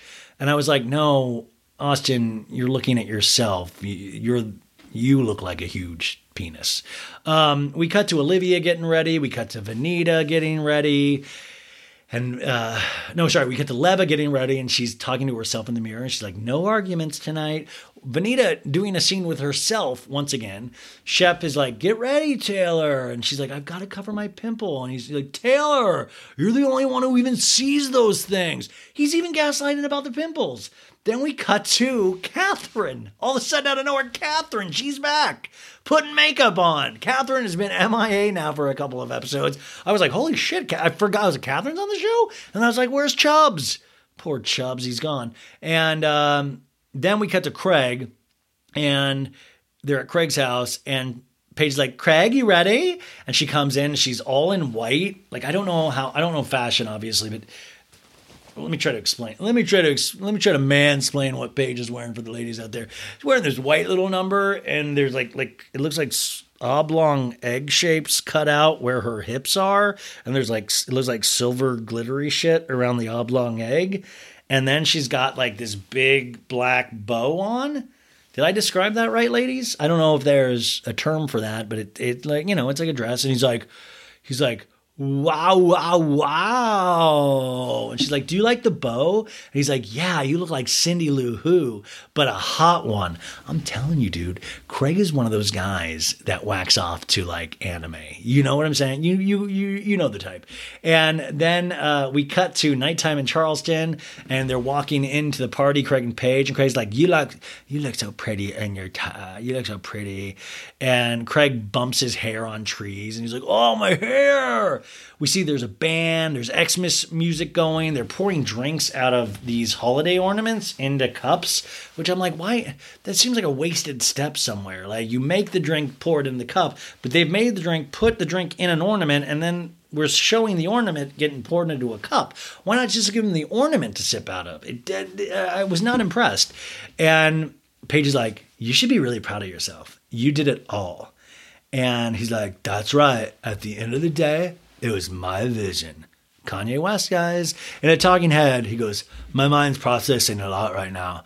And there's a lot of like, it's like that scene at the end of the movie where your life flashes before your eyes. And I'm like, oh my God, is Craig going to die at his own party? Like, calm down, dude. It's a holiday party. Like in Craig's head, he's like, this is the last scene of the movie. This is Mr. Holland's opus. And everyone stands up and claps for me because of my holiday party for my pillow company. And he's like, I have all these images going through my mind. And guys, I'm joking. This actually is cool that he did a company. I'm not, we're making funnies here. Hey, it's Kaylee Cuoco for Priceline. Ready to go to your happy place for a happy price? Well, why didn't you say so? Just download the Priceline app right now and save up to 60% on hotels. So whether it's Cousin Kevin's Kazoo Concert in Kansas City, go Kevin, or Becky's Bachelorette Bash in Bermuda, you never have to miss a trip ever again. So download the Priceline app today. Your savings are waiting. Go to your happy place for a happy price. Go to your happy price, Priceline. Naomi, we get a whole flashback of a bunch of scenes of everybody making fun of Craig. Naomi going, making fun, like, oh, Craig and his sewing. And then we cut to Miss Patricia in another scene going, well, Craig, the original's got to be drawn better so it doesn't look like clip art. Which, by the way, I remember that episode, it did look like clip art, and Craig was very lazy. Like, where did his sewing all of a sudden went from, like, crap to good? Because I watched all the episodes of Southern Charm, and Craig, for a while, was like, he was good at sewing, but like his design, like, remember when Miss Patricia, like, he was late on the project for her, and she's like, Craig, come on, I wouldn't hire you for something. Then we cut to Cameron, who I miss very deeply, and Craig's like showing her this shawl he made, and she's laughing at him. And then we cut back to Naomi and going, you sit home and you sew and you pretend to do things. And he's like, what's wrong with my sewing? In the flashbacks, Craig looks so different. Do you guys see that? Like, Craig was always a good-looking dude, but I think he's much better looking now. But also, I don't know, maybe I'm wrong, but like, he looks so different. And everybody, he's like, a lot of people who doubted sewing down south, they're going to be in the room tonight. And I kind of like it that Craig's like, my holiday party as a kid when I dreamed of it as revenge. He's like, no, everybody that's coming to my holiday party did not believe in me at all. Sounds like a fun vibe, you know? So his business partners are there and they all cheers, and in a talking head, he goes, it's a little fun, you know, because like you'll see who didn't believe in me, and I can be like, look at this. That's a free drink and free food. Then we got to Shep and Taylor walking in, and Craig goes, you look great to Shep, and he really means it. And Craig goes, wow, your suit matches Craig says about his own suit. He's like, my suit matches the venue. Everybody's greeted with champagne. Vanita comes in with her friend Tati. Leva comes in. Everyone comes in. Everyone's loving everyone's dresses. We've seen it 1,000 times. You look good. No, you look good. No, you look good. You look great. Oh my God, do you need a drink? Yeah, I want a drink. Have a drink. Have a drink. And then we see Marcy and Marcy's husband, who I've forgotten his name. They're here too. The one that just had the baby. And everybody's like, she looks great after having a baby 2 weeks ago. And I'm like, okay. And then we cut to Olivia calling Austin in a car. And she's like, okay, I'm just close to getting you, so be ready. And he goes, just as I always dreamed, you're coming to pick me up. And she's like, your chariot awaits. He comes down, and I didn't picture Austin living in the second floor, like a second floor walk up. But he lives in a second floor walk up. And then outside, this is how dark I am. You see a building across the street that says Knights, Knights, QUIC. I don't know if it says anything more, but it's on the back of the building. So I'm like, oh my God, if I can track down that building, I know exactly where Austin lives. I'm going to get a picture with Austin somehow. So they hug, and Austin's doing this. Oh my God, you look nice. In a talking head, Austin's like, I like Olivia a lot, and I think we can be something. And I'm like, who knows, man? I really don't know. I don't know what your deal is. Like, I don't know. I don't believe you also. They're in the car, and she's like, I got a bra made out of duct tape. I don't have the right equipment for that. And he's like, did you bring an overnight bag or what? And he jokes. But like, when I would say that would be creepy. But when he says it, like, girls giggle. They're like, you're so tall. And he's like, you tell Rob and your mom you ain't coming home tonight. If I say it, once again, creepy. Be like, oh my God, you're taking me away from my family forever? We cut back to the party. Madison walks in with her friend Erica. Shep asks Marcy about her baby. And it's a sweet baby. Okay. Then we cut to Whitney and Miss Pat and two other men with them, older men. Not old, but older. I like that Miss Pat always travels with dudes. She's like, yeah, just in case the mood strikes, And she's like, Craigie, hi. And Craig tells Miss Patricia, well, I invited your girl Madison. And then Whitney's like, that's very magnanimous of you, Craig. Austin and Olivia walk in. They're holding hands. And then we do more of the you look good, no, you look good, no, you look good. The band's playing. Austin says, you guys, I shit you not, this is a scene. Austin is talking to Marcy, the one with that just had the baby 2 weeks ago. And he's like staring at her boobs. And he's like, Are these a result of the baby? Like, he's just staring, like he's like, boobs. And she goes, yeah, these are milk. And he goes, I love those. What the fuck? Like, what? I mean, still he says it kind of charming, but it's like full. He's like, wow, I love those, man. So you just gotta get somebody pregnant and the boobs get like that? Fuck, good to know. I gotta take a note. Jot this down. What? And then he goes, oh, I'm looking up at your eyes. Don't worry. I'm like, creepy. And Shep's like, oh, Miss Patricia, I heard you guys got drunk the other night. And she's like, we did shambongs. I was shit-faced. And Shep's like, welcome to our world. And then Austin says to Craig, 3 years ago, look at all this. I mean, Craig, if there was ever an eating crow moment without like even having to say it, this is it, brother. And then we cut to, who is it? Cut to Naomi and Madison and this girl, Simon, coming in. And Naomi's like, I'm walking into enemy territory. Craig hates me. In a talking head, Craig goes, I have to laugh to myself because Naomi thought leaving the law to sew was like the biggest loser idea ever. And like now she's walking into my company's Christmas party. Craig says hey to Naomi. He walks over. He's like, hey, thanks for coming. Sorry for disinviting you. No one's on the blacklist. Thanks for coming. And then he walks away. And a talking head Naomi says, this feels really awkward, but I came because it's just something about the principle of not allowing him to force me out of the friend group that we're both in. Now, I think Naomi's kind of wrong here at this point, too. It's like, that's why you came? Just the principle of like, there's other times to hang out with your friends, man. Like, that's the only reason you can't. I don't know. None of these people are fully right at all on this show. This is a time where you see tense music, and we cut to more people saying, hey, and Miss Patricia talks to Marcy and goes, oh, you had a baby. Oh, get out. You look great. I mean, this is the fucking finale, you guys. We've spent 8 minutes telling Marcy she looks great after the baby, another 8 minutes telling everybody that we look good at the holiday party. Like, it's so repeated. Naomi goes to the bar and Vanita walks up to her. Naomi's talking to this schlubby dude to the right of her, which would like me. And Vanita's like, I'm happy you came. And she was like, it was real dodgy for a second, but yeah. And she's like, no, it's okay. I'm happy you're here. And then Naomi turns from Vanita and just starts going back to talking to this dude. And Vanita's like, what? And Vanita's like, I'm going to interrupt you. Hey, how are we? And Naomi goes, we're good. And then Naomi turns and walks off. And Vanita goes, oh. And she goes to find her friend Tati. And she goes, Naomi is avoiding me. And Tati's like, yeah, 100%. And as much as that's uncomfortable, you need to pull her and talk to her. This is what I'm saying. It's like, poor Vanita, man.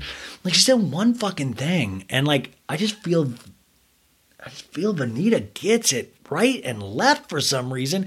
And she doesn't deserve it. I want Vanita's mom there from earlier this season. Vanita's mom seems like she would kick some ass and set Naomi straight. We cut to Austin, who's like, oh, this is a raw bar. Yeah, it's a raw bar situation. I'm going to get some raw oysters and stare at milk tits. Oh. And then Madison and Paige are talking, and Madison and Paige are talking, and Madison goes, did you help plan this party? And Paige is like, not really. And then they both laugh. Austin then tells Taylor over to the side, he goes, you look lovely. He's such a kiss ass. He's such an Eddie Haskell. And he's like, you guys both, you and Olivia have the smoky eye thing going on. Catherine, you guys, walks in a white, like, Superman coat, like just a cape with a new guy, not Chubbs. And Craig goes, Craig's like, who's the monk?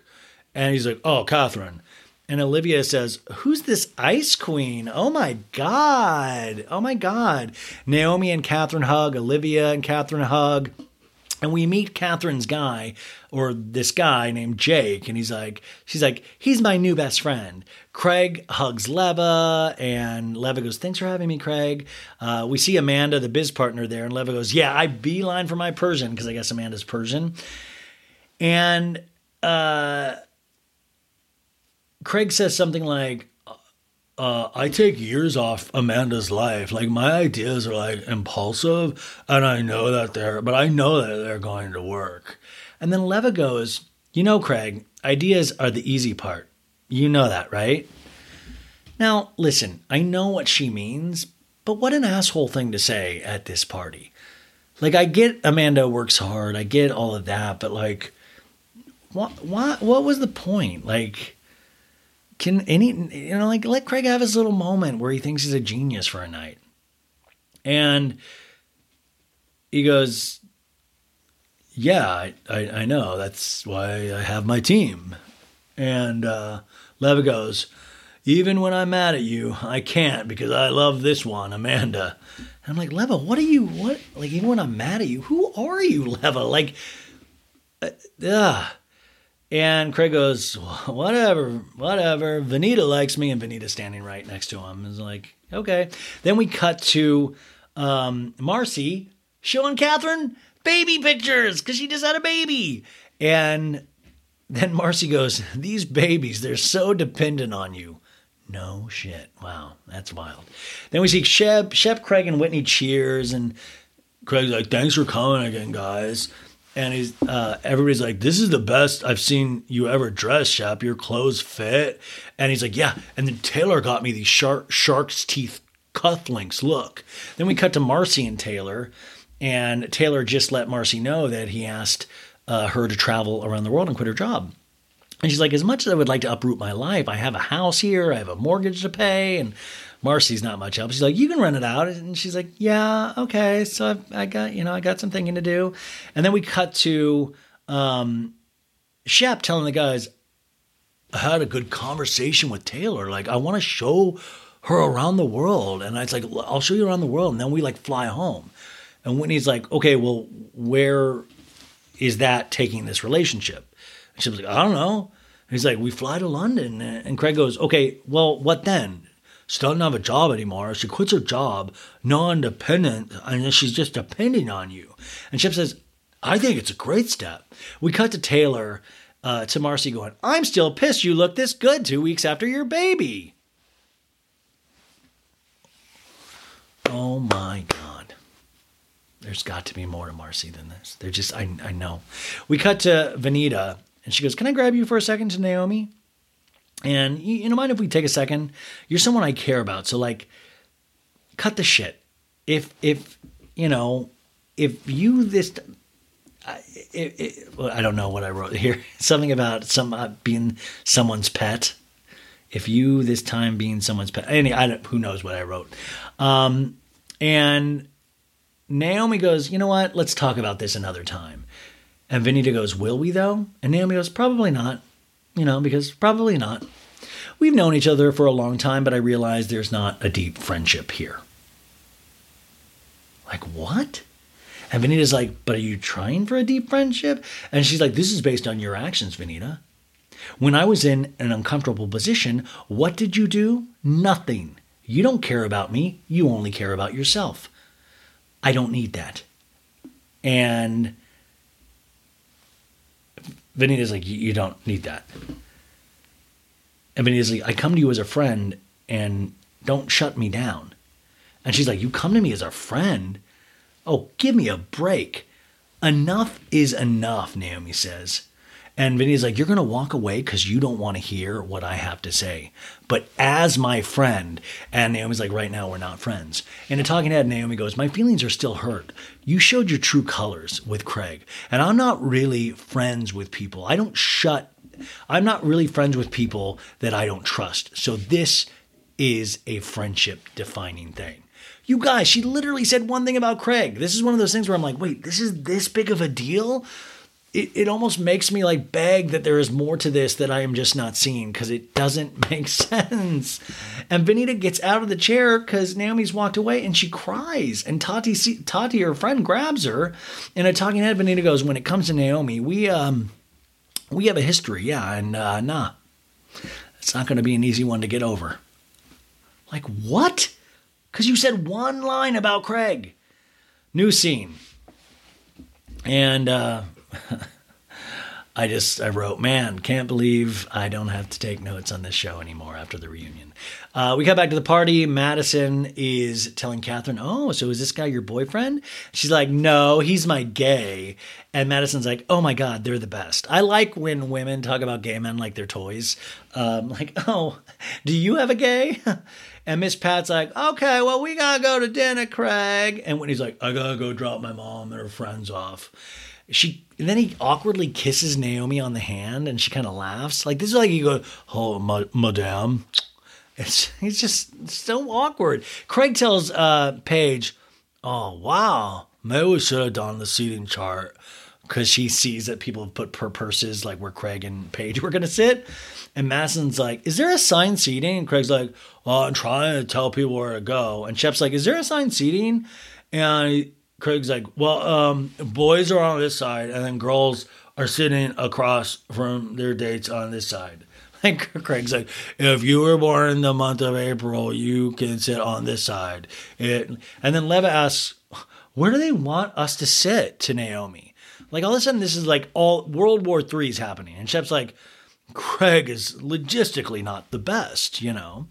And Shep says, like, what about Austin, Craig? And, Craig's like, oh, shit, yeah, Madison. Okay, Madison, slide one over. Okay, because, you know, you don't want Madison close to Austin. Shep's trying to help Craig. And Naomi says, Craig, are there seats?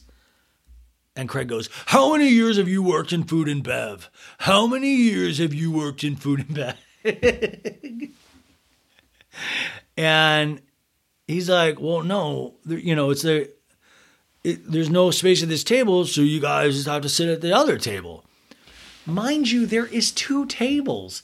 Like, I don't get it. Like, was one table, like, was it named like the dummy table? And that's why no one wants to sit at it? Like, 2 tables spread out. I don't understand, like, where the camera's just focusing on the one table and everybody wanted camera time. Who the fuck cares? This is the season finale fighting over a table? There is 2 tables. They're both set with place settings. I don't understand this. And if it was all supposed to be at one table, don't have the second table. Now, that would have been awkward. If they only had one table and they made Leva and Naomi just stand over everybody, I could see being upset. There's a whole other table. It doesn't make sense to me. Naomi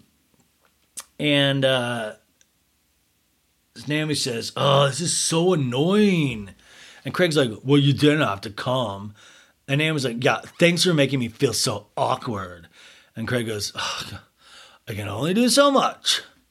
I can only do so much. And he walks away. But once again, this is kind of weird for me too. It's like, Naomi, what? Were you supposed to sit on Craig's lap? Where? I don't understand. If you were so worried about your fucking seat, put your purse down. I truly don't understand. And this party is so weird because in reality, you would think somebody would go around and go, hey, by the way, there's no seating arrangement, so make sure you put your stuff down. We're going to be eating. And like, this is not a big party, you guys. I'm telling you, 25 people max. Not a big party. So in a talking head, Naomi's like, there's one thing for there not to be a seating chart, but there has to be room for everyone to sit at the table. And so this just feels like tit for tat. I'm like, what are you even talking about, Naomi? She's like, I'll invite you to my party, but you can't sit with us. Feels fishy. How, like, I'm sorry, at a certain point, there's only big enough tables. You know, we can't invent a bigger table. Like, I mean, I don't think this was on. I'm so confused. Leva says, I would never invite people to an event one by one and then not have a place for them to sit. Like, you're deliberately making your ex feel stupid. I'm like, you're deliberately making me feel stupid for watching this show. Leva says, I'm going to sit by Madison right here. I'm like, great, Leva, fucking do it. Pull up a chair. And Leva says, you know what? I'd like to sit with Amanda and Jerry, honestly. And those are Craig's business partners. Leva, great. You seem to like Amanda. You said that she's your girl. You should be fucking thrilled you get to sit with Amanda and Jerry. And Leva's like, it's so demeaning. It's so fucking toxic. Craig is so toxic.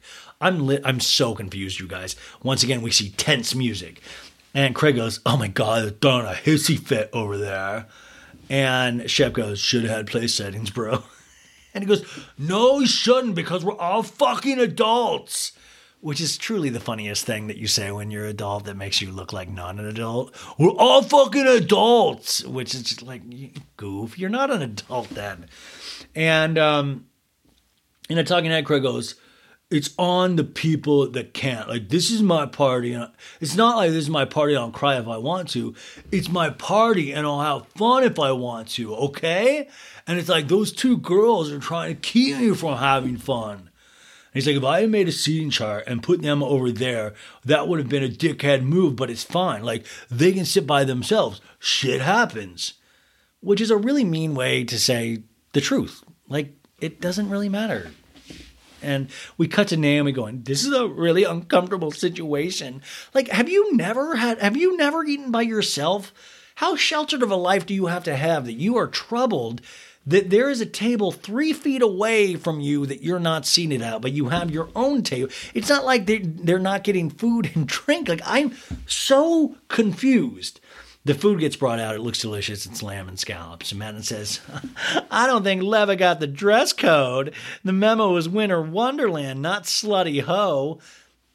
This line comes out of nowhere, too. Like, Madison all of a sudden makes fun of Leva for looking like a slutty hoe.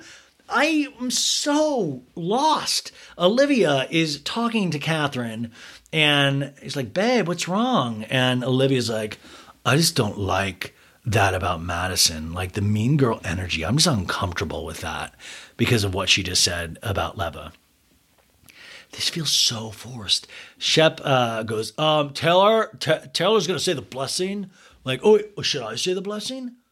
And Craig's like, yeah, and then I'm going to give a speech. Shep's like, I'm going to try to say the blessing, okay. And Craig goes, bro, this is a step. And Shep's like, everybody hold hands, you know? And then finger each other's butts. No. He goes, everybody hold hands. Okay. God, are you listening? Okay. Thank you for all our friends here. And thank you for this beautiful setting. And then we cut to Leva and her hands are in her head. And I'm like, Leva, what the fuck? And this beautiful setting and these wonderful, wonderful drinks. He says wonderful twice. Wonderful, wonderful drinks and food. And may they make us happy and get us to the New Year's. And then we have a greater New Year after that. And then, please God, make Taylor my subservient. And I can boss her around and make her do things with me. Thank you, Lord. Everybody claps. And Shep's like, God, long time no see. Leva says, this is like the dinner from hell. Go to your own show then. Go, leave. We don't want you here. Lamb and scallops, everybody's like, oh, good. And Craig says, hey, Marcy, how long have you had the bit? No, and Craig goes, I would love for you to dig in, but I would also love to say a few words to the people of my past, present, and the people that are going to be in my future. And look at Paige, and she's like, nee. And thank you to Jerry and Amanda for coming into my life. That's the reason that my vision has turned into a brand. And I remember Shep being like, you're a fucking idiot, which is just so hot. But you stuck with me, and without that, I wouldn't be here. And Shep's like, you're welcome. So anyways, thanks for being here, and I love sharing this with everyone. And Austin's like, where was my name in that speech? And Olivia's like, yeah, I didn't think his wife. We cut to Leva, and he's like, I'm going to go sit with Amanda and Jerry. Leva, you just said that a second ago. Go fucking sit with Amanda and Jerry. Why are you threatening? Just go sit with them. Whitney comes back in from dropping his mom off at whatever strip club they went to. And he's like, and Naomi comes up to him and is like, oh my God, what do I do? I'm like awkwardly sitting at the end of the table. I probably just should leave. Okay, Naomi. And then we see Shep goes, the dessert is Taylor goes, Shep, the dessert is creme brulee. And he's like, no, it's flan. And then I was waiting for Shep to go, you fucking idiot. Then we cut to Leva, and she's talking to Amanda and Jerry. And she's like, can I talk to you? And Jerry, how are you? And they're like, He's like, yeah, but like for real. Craig is out of line. I don't understand this. Like if I really try to think, okay, I'm like putting straws together. Like, so I think what this means is that Craig isn't a good boss, or Craig, you guys do all the work and Craig takes the credit for it. Is that what she means? Well, they don't do a good enough job in this show showing it. So Paige says, oh my God, Craig, Leva is sitting with your team. This is where it gets totally bizarre for me of like that right there wouldn't like, is Leva not allowed to sit with the team? So I don't understand why that's a big deal to begin with. And then all of a sudden it says tense music. And Craig's like, everybody's like, what's happening? What's going on? All of a sudden everybody's like turning around. Like Leva's like whisper. I don't understand how everybody can hear this. Did they pipe it over the loudspeaker or something?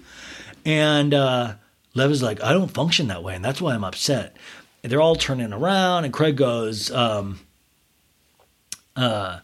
Craig says, her going and sitting over there is crazy. I don't want her sitting anywhere. And then Amanda goes, hey, why don't you just sit here, Leva? Yeah, just calm. And Craig turns around and goes, Amanda, you don't have to talk to her. She's acting like a child. Leva, you can actually leave if you want. You're acting like a child. And you're making this all about you. And this is about me and my business and my team. Which this is where I point out we don't even see the two normal people from his team at Sewing Down South that we saw at the beginning. It's not really about his team. The other employees I don't even see there. Craig goes, but it's getting to a point you should leave, Leva, because you made it all about you. And it's about me. I like that Craig is telling her that she is acting like a child when Leva does most of her scenes with a child. So I was like, well, maybe the child is rubbing more off on Leva. Who knows? Leva looks shocked, like, oh my God. And we cut to a commercial, then we come back, and she's like, did I, Craig? And he's like, yeah, because you threw a bunch of hissy fits. And Leva's like, because you were so rude. Somebody didn't teach you how to speak to people, Leva says. If you're not happy, then leave. In a talking head, Leva goes, bro, you're not Elon Musk. Let's keep it real. A person who has blood, sweat, and tears tied up in a business isn't screaming at their business gala, you're looking like an asshole. Which I know what she's saying, but also, Leva, you're looking like an asshole. And then Craig's like, oh, no. And Leva goes, he went from a 0 to 100. And Craig goes, I think everyone at this table knows what my 100 looks like, and this ain't it. And Leva's like, everybody at this table has seen you go to 100. And he goes, Leva, I'm going to kindly ask you to leave. And Naomi goes, I'm so tired of this. And Leva is like, I was literally just talking to 3 people. And Craig's like, why are you at a party that you're not invited? I felt like we were so close to Craig going, do you guys hear something? I don't even hear something. Is that the wind? And Leva's like, it's me. I'm right here, Craig. I don't hear anybody. It sounds like the wind to me. And he goes, Leva, just go. Just leave, just go. And Leva goes, I also have a business on the same street as the people who actually run your business, you clown. And Paige goes, oh my God, that was so rude. And Craig goes, crazy. And Paige goes, that was extremely rude. And then Craig goes, I'll have security escort you out. Or you can go, it's fine. First off, Craig sprung for security. That's when you know it's a good party. Like, you've paid for security. I'm guessing it's just like the Southern Charm film crew security, but still, I was like, wow, nice party. And Leva goes, I'm leaving. He goes, it's time to go. I'm sorry you got to this point. Go home. And Leva's like, what are you doing? Go home. And she's like, you want me to run? You're a loser. Jesus Christ. Leave already. Go. And then Paige goes, that was fucking rude. And you know what? That's Christmas. And then tries to make a funny joke. And Madison says, yeah, we ain't the only cold-hearted bitches here. That was awesome. Yeah. Olivia watches her and doesn't like her mean girl attitude. And, Madison's like, I love that. It had been time to go. I forgot that Madison and Leva had beef. Yeah. And Olivia says, you're such a bitch, and gets up. And Madison goes, whoa, okay. And then Olivia goes, good talking to you, and flips the bird. And Madison goes, you too. And then Olivia's like, I'm going to dip. But I was like, oh man, Austin. I would have, by the way, also, shame on you, camera crew, for not getting a shot of Austin during this. Because we could have seen him get a boner. He's like, oh my God, Olivia's standing up for me against Madison. Madison finally got, like this had to have been Austin's favorite moment. And we didn't even get to see his reaction. Naomi goes, Leva, do you need me to go? Do you need someone? And Taylor's like, just stay. They're all outside. All the girls are outside. And she's like, no, I'm fine. Then we get 10 minutes later. Drinks are flowing. Austin and Olivia hug and kiss. Whitney is singing with a mic that is barely on. He's like, Silent Night, ho, ho, huh, huh. He's like, Beavis, shut up, Beavis. Shut up, holy night. He said, hole. And he goes, hole, woo. They need to do for Southern Charm what they do for Housewives, of like where they sum up like, Craig continued on with Sewing Down South for a very successful winter season, and now he's gone fishing. I want like what everybody did. And Shep goes, I'm telling Taylor, let's get the fuck out of this country. Why can't we all get along? Shep says. 3 months later, we see on Relationship, which is Shep's Instagram, we see Taylor holding up 2 tickets. And he's like, we got 2 tickets to paradise, the Eddie Money song. And Shep's like, we've been planning this trip for a few months now. And we see all of these shots of them in these different locations. And it says, Shep convinced Taylor to travel the world with him. And yes, she quit her job, it says. And we see more Instagrams of their travels. And then more wording pops up on the screen. But then they return to Charleston. There was trouble in paradise once again. And then all of a sudden, news articles flow on screen. Southern Charm star Shep Rose and Taylor Ann Green break up after 2 years. Fuck, man. If he had just let me know that day, because this shit got released. This article got released 5 hours after we did our pod. Shep, if you could have done this on my show, I could have been immortalized in the season finale of a very boring season finale of Southern Charm. I was so close. I was so close. And then all of a sudden they end the season with, it says Shep, 42, and we see his Raya dating profile. Next time on the season reunion of Southern Charm. And Andy's like, Craig, why don't you wear underwear? And then we see Austin, somebody say, Austin is boring in bed. And Madison goes, well, something kept me around for 3 years. And Austin's like, ha, ha, ha. And then there's like, Naomi, how many times did you sneak out of Miss Pat's house? And then Andy asking Austin, why do you want to see Craig's dick? And Craig goes, Andy, will you help us explore our love? And Andy's like, I would definitely love to facilitate that. You know, Andy knows how to like turn a guy, you know? And so then there's some question asked about everyone in this group has shared one love. And they're like, yeah, I think, and Madison's like, I think it's Thomas and Olivia. And Olivia's like, what, I'm sorry, did you pull that out of your fake ass? She's like, it's not a fake ass. And then we hear Madison say, fuck you, Leva, and fuck you, Vanita. And Vanita's like, what did I do? And she's like, Vanita, are you even watching the same show? And then poor Taylor, we see her say, you fucked another person in Texas, Shep. Like, it's been 2 months since we were broken up. And Andy goes, he is single now. And then we see Taylor say, he fucked allegedly over 300 whores, but I was just the whore that stuck around for long enough. And Shep goes, I'm sorry you feel that way. And Andy's like, why do you care that it's over? Because I fucking love him. Taylor says, now I want to blow you away if you've stayed this long with my thought.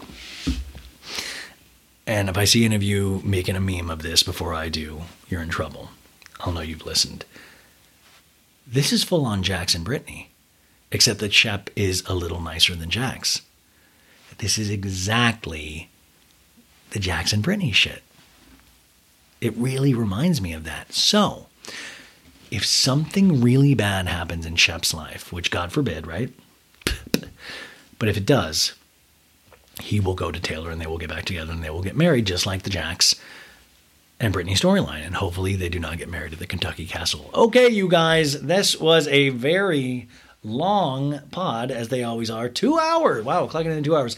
I got to get some rest. It's 2:05 in the morning and I still got a bunch of work to do before I go to bed tonight. I love y'all. Oh, I'm going to be on Reality Check with Amy Phillips tomorrow at 1 p.m., you guys. 1 p.m. Tune in to Sirius Satellite Radio, 1 p.m. Pacific Standard Time. That's 4 p.m. Eastern Standard Time. Bye, you guys. Betches.